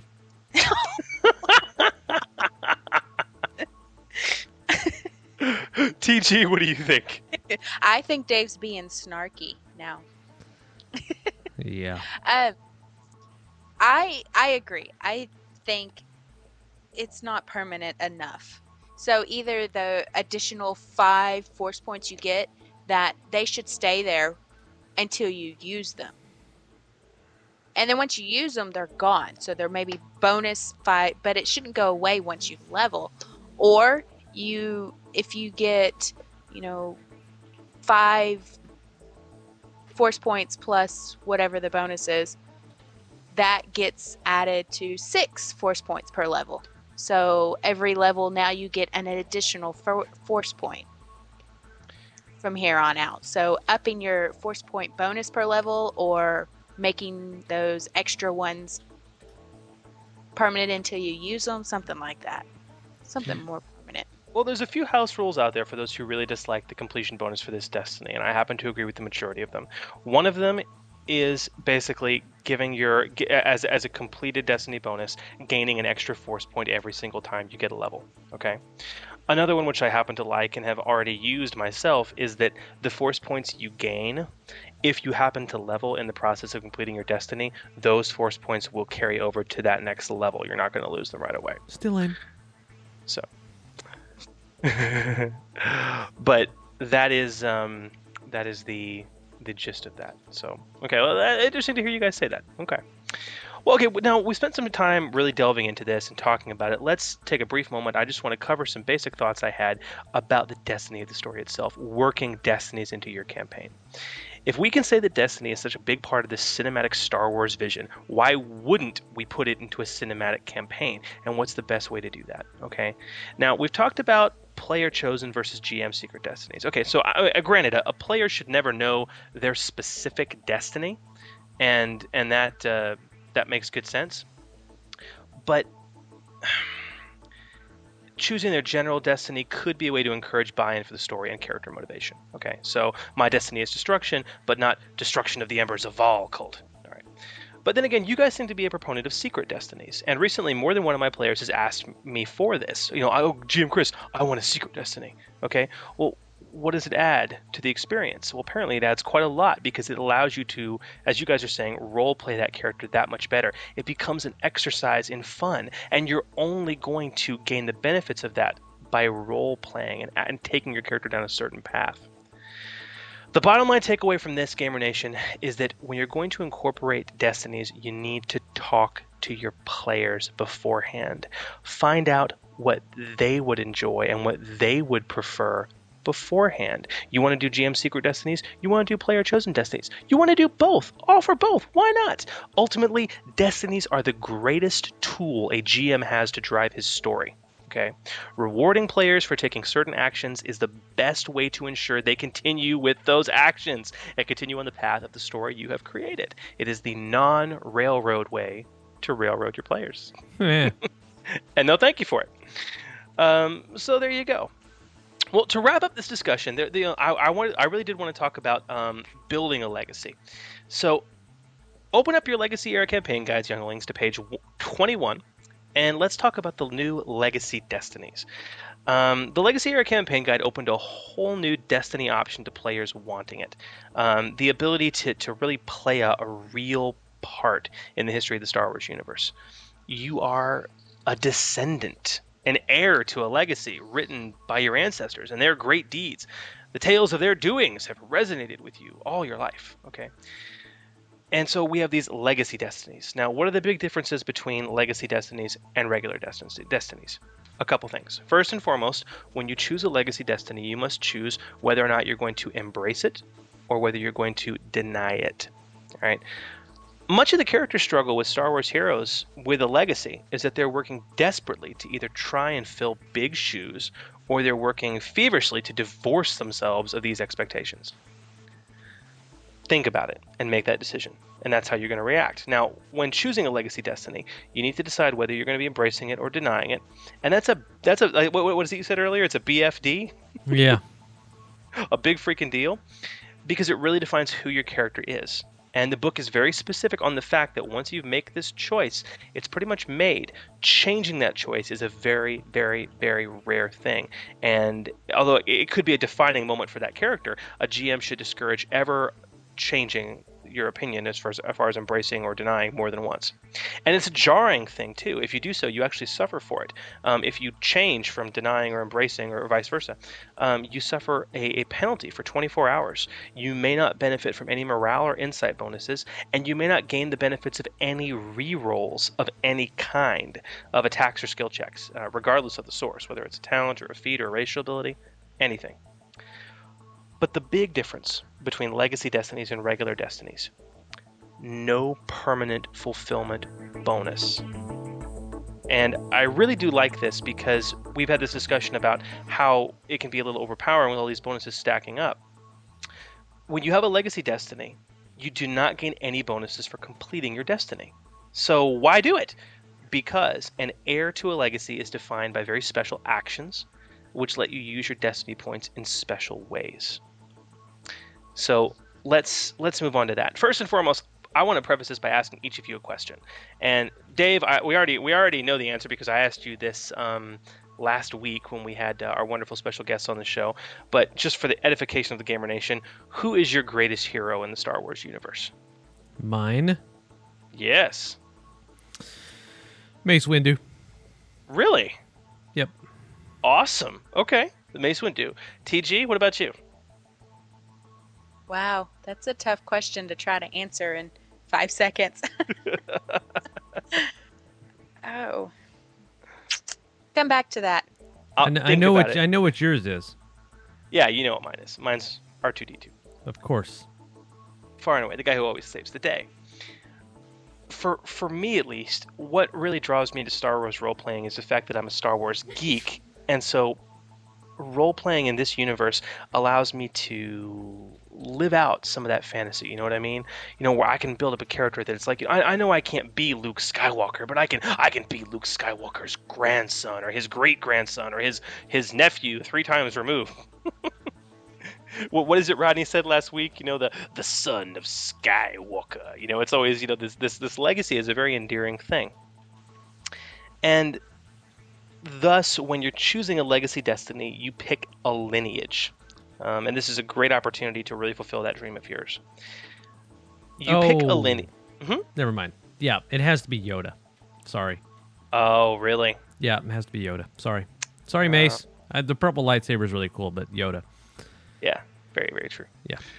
So, well, there you go. So you pick a lineage. So let's say it is Mace. Let's say you pick the Windu lineage. And although your destiny is not a legacy destiny for the Windu legacy, when you complete your destiny, you get no bonus whatsoever. But while you're actively completing it and trying to either rebel against it or embrace that destiny, you can do something other players cannot. And this is what is cool about the legacy destiny. You can spend a force point to do something ridiculous, something no one else can do unless they have obviously a similar legacy destiny. For example, the Skywalker legacy, and these are outlined in the book. If you are a recipient of the Skywalker legacy, you can spend a destiny point to treat your next use the force check as a natural 20.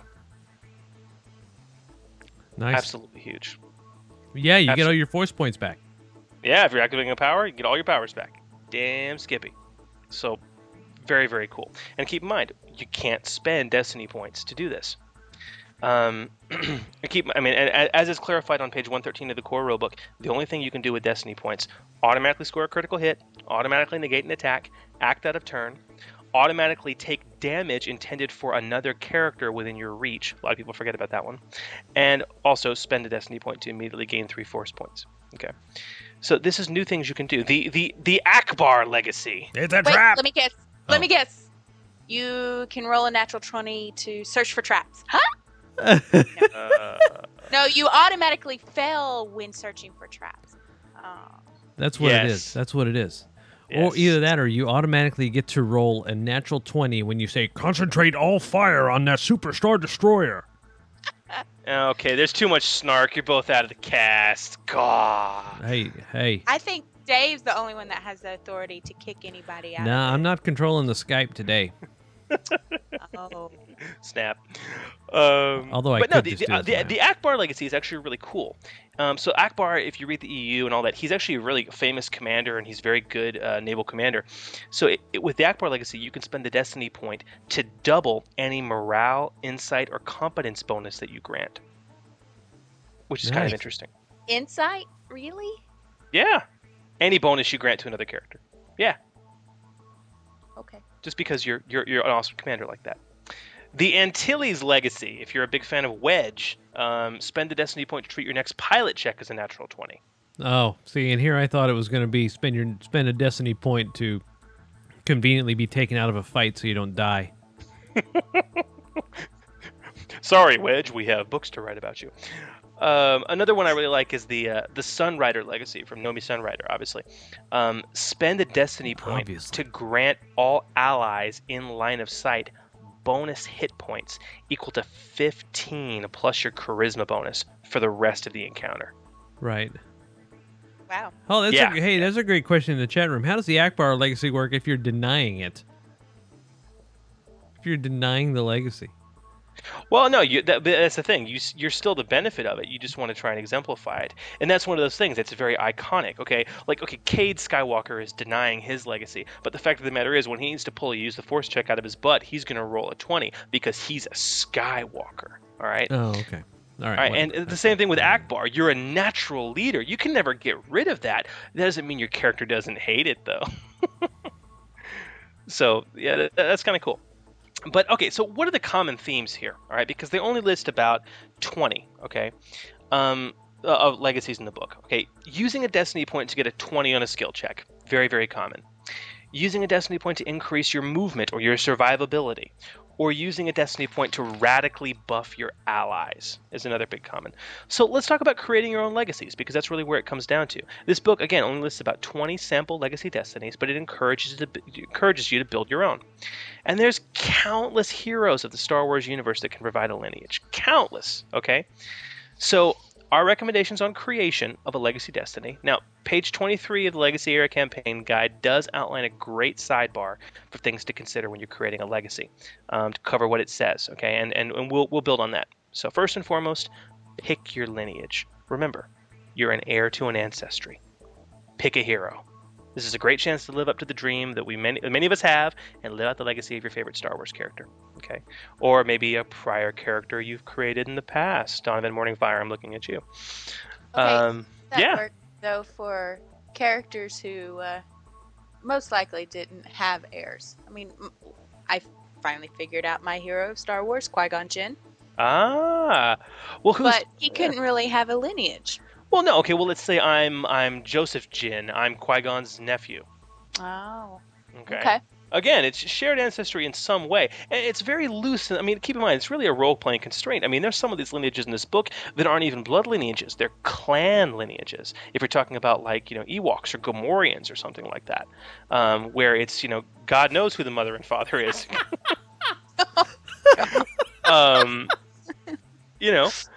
Stuff like that, and be creative with it. Like there's a Fett lineage in here for Boba Fett. If somebody wanted to play a clone or a descendant of a clone, you're darn sure I would let them use the Fett lineage. Okay? Yo, that's fat. It's fat. It's fat. It's fat. But pick your lineage. Okay? But don't pick your nose. Pick your lineage. You can pick your nose, but don't pick your lineage's nose. And according to the chat room, Joseph Jinn is the worst name ever. Thank you. I am now going to create a character called Joseph Jinn. That's right.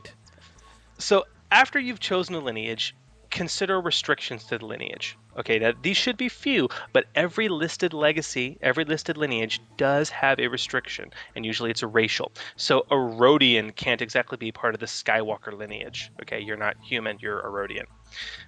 Stuff like that. An Ewok cannot be part of the Baka lineage, although maybe he's a midget Wookiee, I don't know. A midget Wookiee?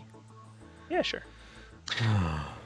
So once you've considered your restrictions and you've gotten that down, create a destiny point use. Now, keep in mind, you are giving up a permanent destiny completion bonus for the chance to make 1, a cool role-playing choice, and 2, to use destiny points in a very cool way. So, my advice, use the base legacies as templates, okay? A natural 20 on a skill check is easy and powerful. Now, other things might be tempting to do. There's some pretty radical stuff in there, but be sure to weigh them in power to the existing legacies. Add a penalty if you need to. Well, in my opinion, one of the more powerful destinies is that of Vow, like Mission Vow and Shadow Vow later in Legacy era. That legacy destiny allows you to spend the destiny point and regain all your lost hit points. What's that? Drink? Is it drink? Oh. Is that a drink? Wow. That was really bad. Good job. Sorry. God, I love the production value of this show. It's great. Well, the whole problem was that I have them all listed in order, and this one just kind of all of a sudden just ended. Anyway, because we've been talking so long, I just, drink immediately. Just listen to that. Yeah, look at the chat room go. Okay, sorry. Well, no. So the Vow legacy allows you to spend the destiny point and regain all lost hit points. Holy crap. Dude, that's pretty good. Yeah. How often can you do that? You can do it by spending a destiny point. It's like a super second win. But, when you do it, you take a -2 to attacks and skill checks for the remainder of the encounter. So that's the balancing act. Because that a really powerful ability? Yes, but there's a penalty associated with it too. So consider that when you're creating your own destiny point uses. Right? That's right. And lastly, make it fit. Your lineage was known for something. Be sure that your destiny point use fits with that. The Jack Porkins legacy would make little sense if you could use it to reroll jump checks. What would it? I'm guessing it could. I mean, it could. You could be a natural 20 to put away the groceries. Maybe. But no, Porkins was a good pilot. If I was going to make Porkins, it would obviously be a natural 20 on a pilot check. But, again, just make it fit with the legacy. That person was known for something.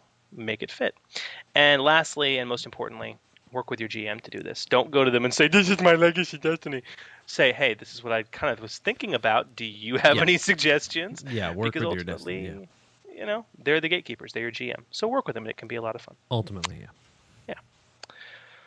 Well, guys, thank you for taking the time to jabber with me about destinies. I kind of went hog wild when coming up with our discussion topics for this evening because I was really inspired by Antelon's email and a lot of the questions we've had, and I'm really just totally stoked about these legacy destinies. I think they're a lot of fun, and the use of destiny in your campaign can not only be a great tool to push your story forward, but also give your players a really good time. And ultimately, that's kind of what it's about.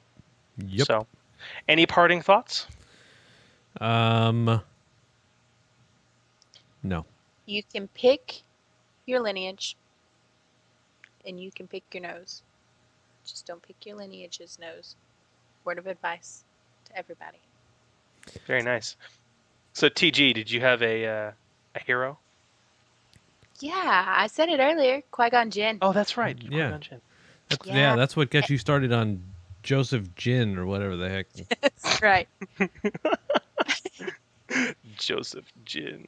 I love it. Well,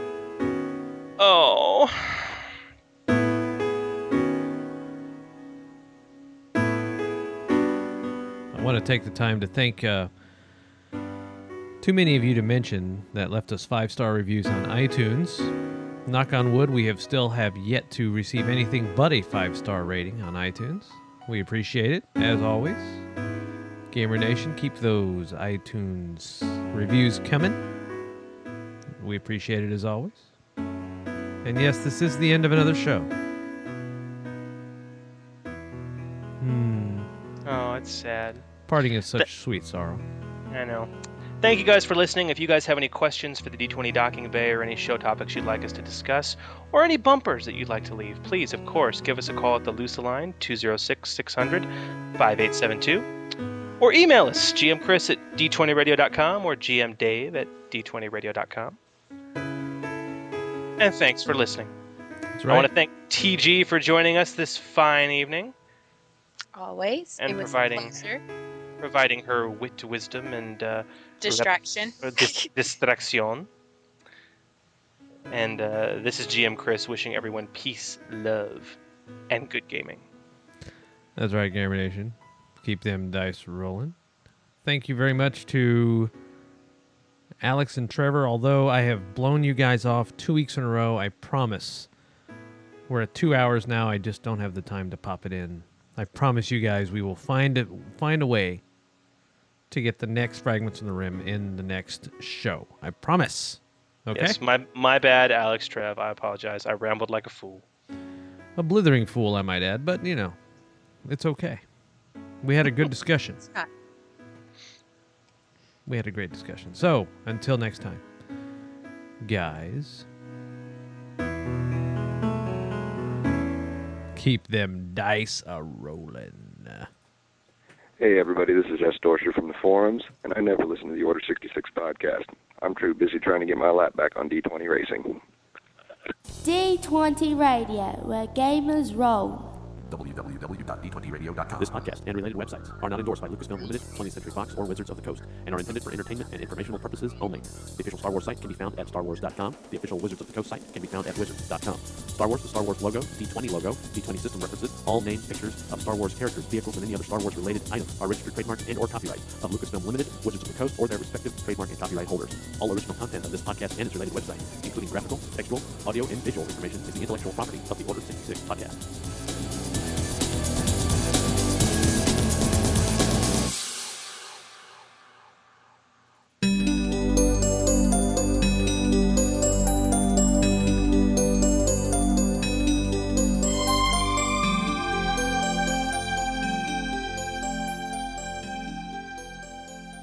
Welcome to Daydreaming with GM Dave. I really need a new intro for that, It's become tiresome to me. Get your editing skills on it, Master Man. Yeah, so, anyway, daydreaming, huh? Yeah. Originally, I spouted off one of the topics for daydreaming with the fact that the CEO for GM is getting ready to be asked to resign, and I really don't know why they're not asking the Chrysler GM to resign, because personally, I don't like that guy. Why? Does he have a bad haircut? No, because I was a shareholder of Home Depot during its meteoric rise in the late 90s and subsequent fall under the Nardelli administration.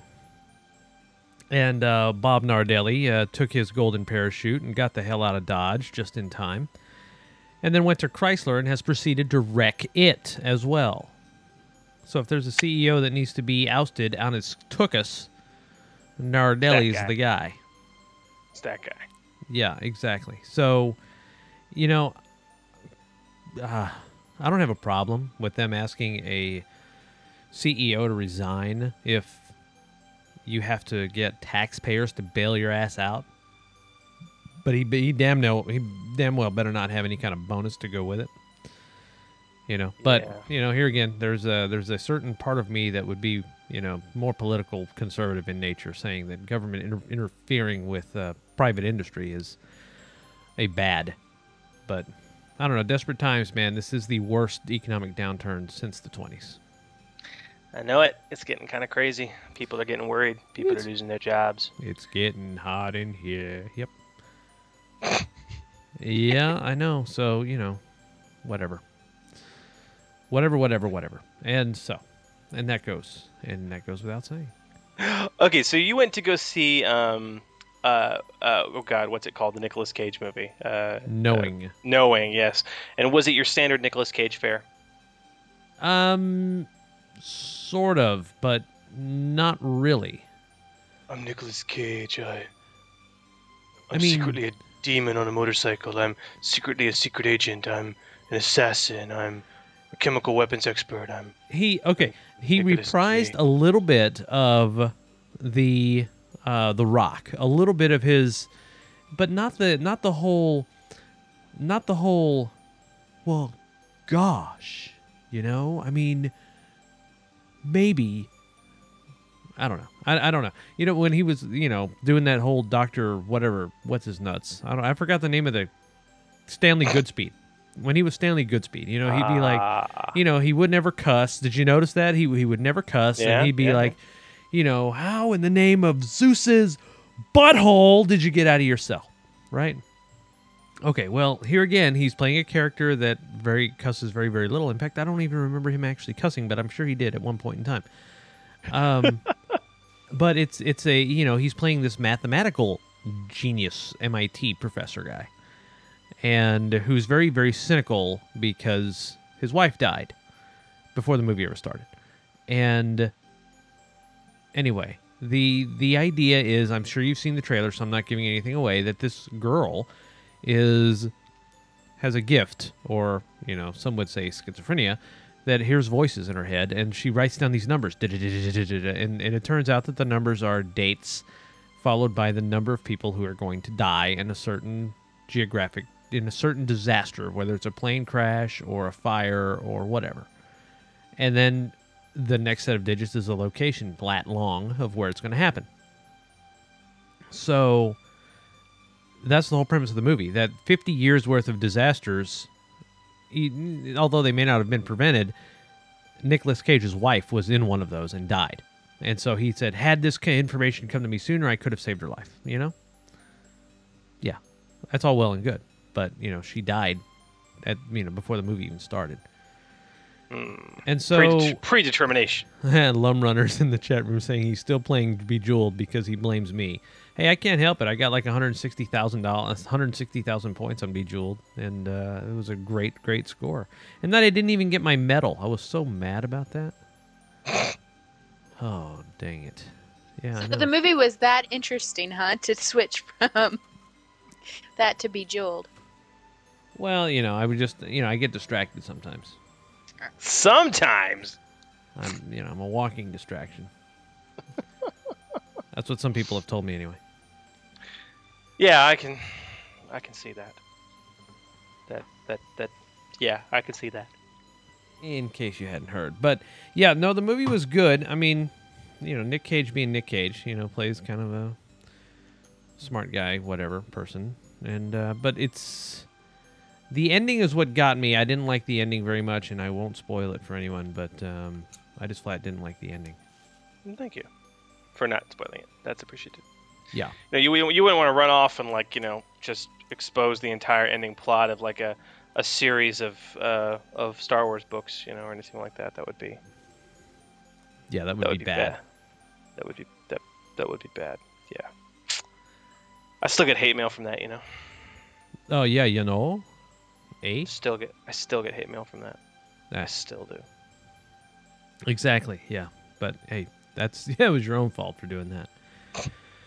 All right, so the other bit of news is that I wanted to go on record and say that I was, again, very, very proud of my daughter, who some of you have seen coming in and out of the room here today.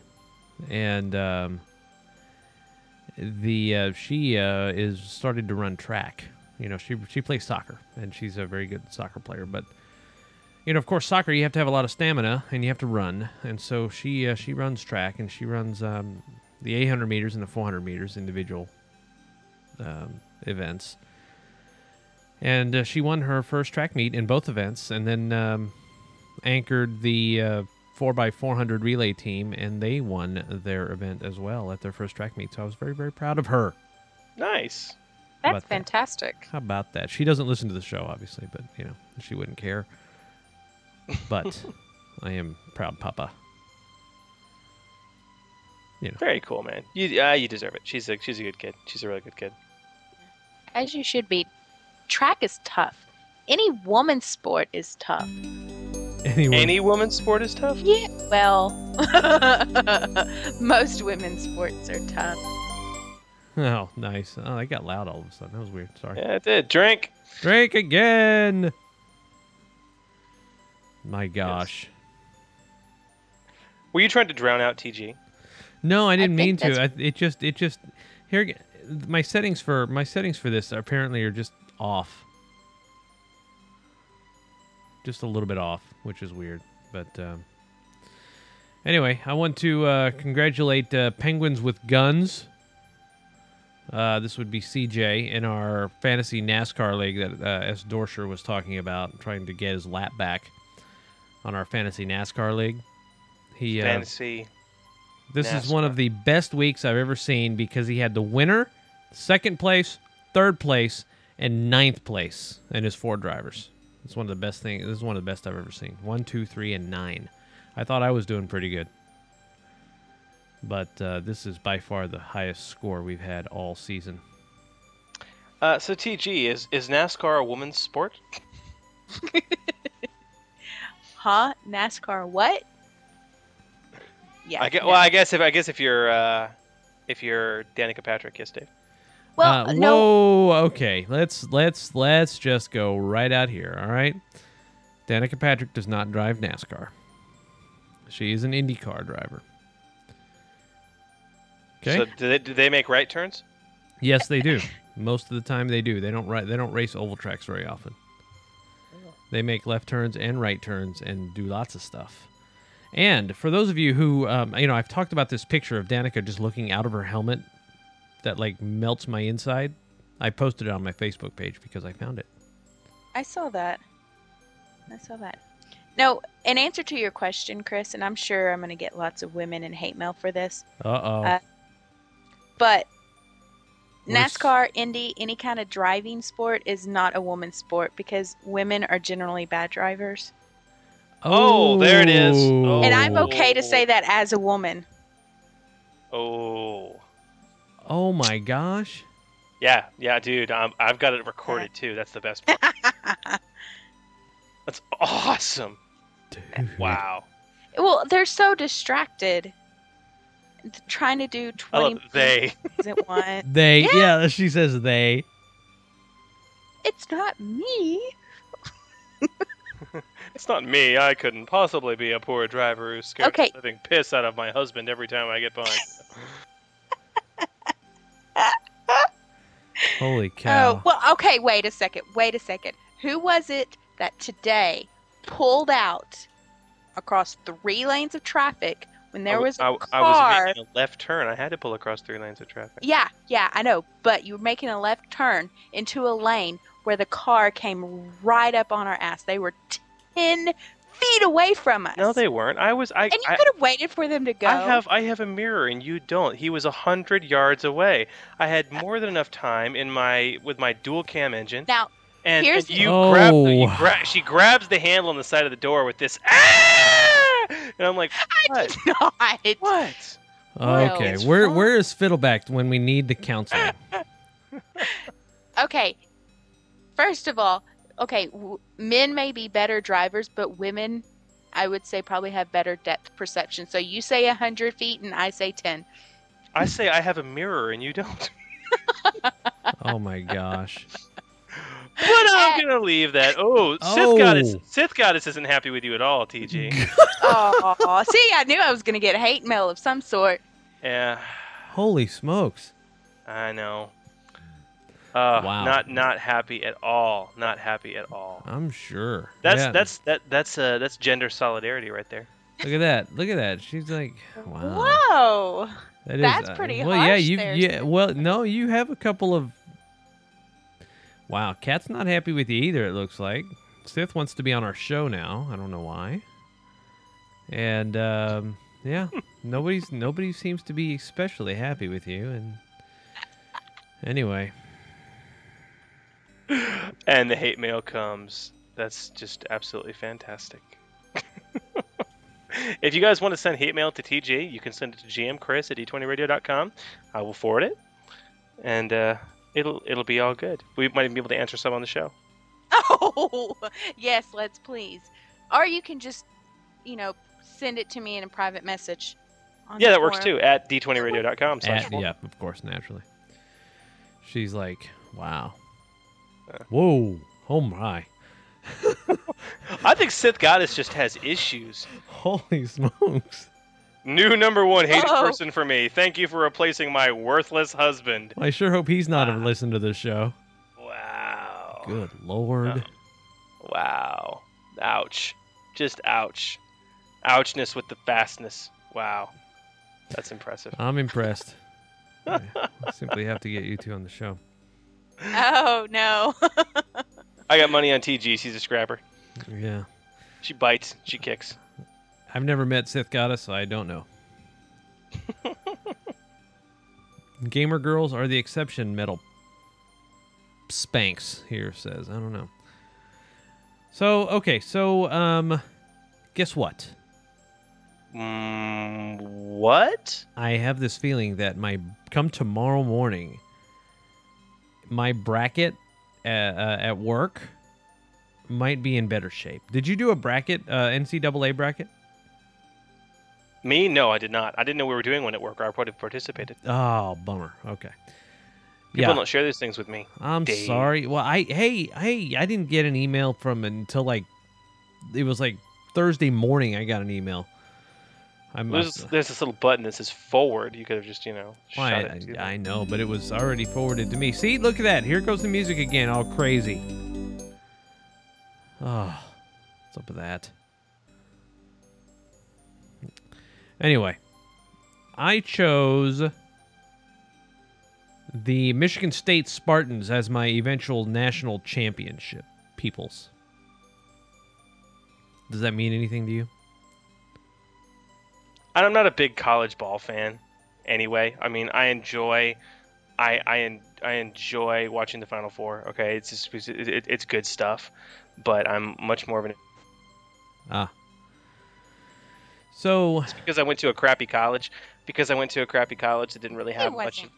Right. Crappy. Yeah. We didn't exactly have sports teams that were worth a damn. So I really didn't, get into it too terribly much. Right. But like Brev, who's a Red Raider, and he went to Tech, he's, a fanatic. So I think you gotta have some kind of vested interest in exactly. Be enjoyable. Yeah, maybe. I mean, sure. Okay, whatever. That's fine. But okay, Lum Runner, I didn't choose Michigan. All right, I chose Michigan State. There's a big difference. Jesus, get with the program.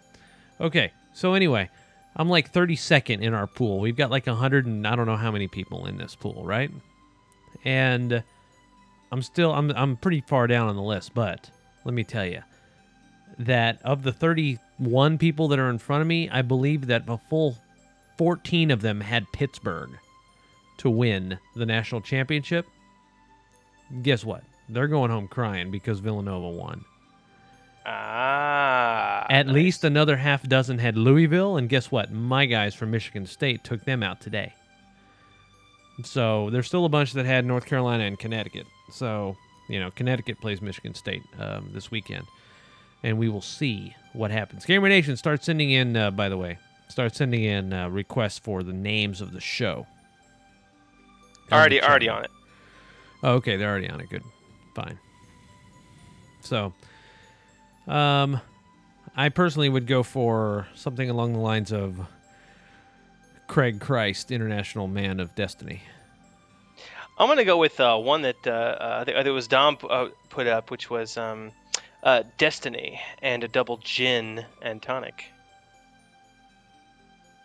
With Jinn. Yeah. Huh. Joseph Jinn, the man with the destiny?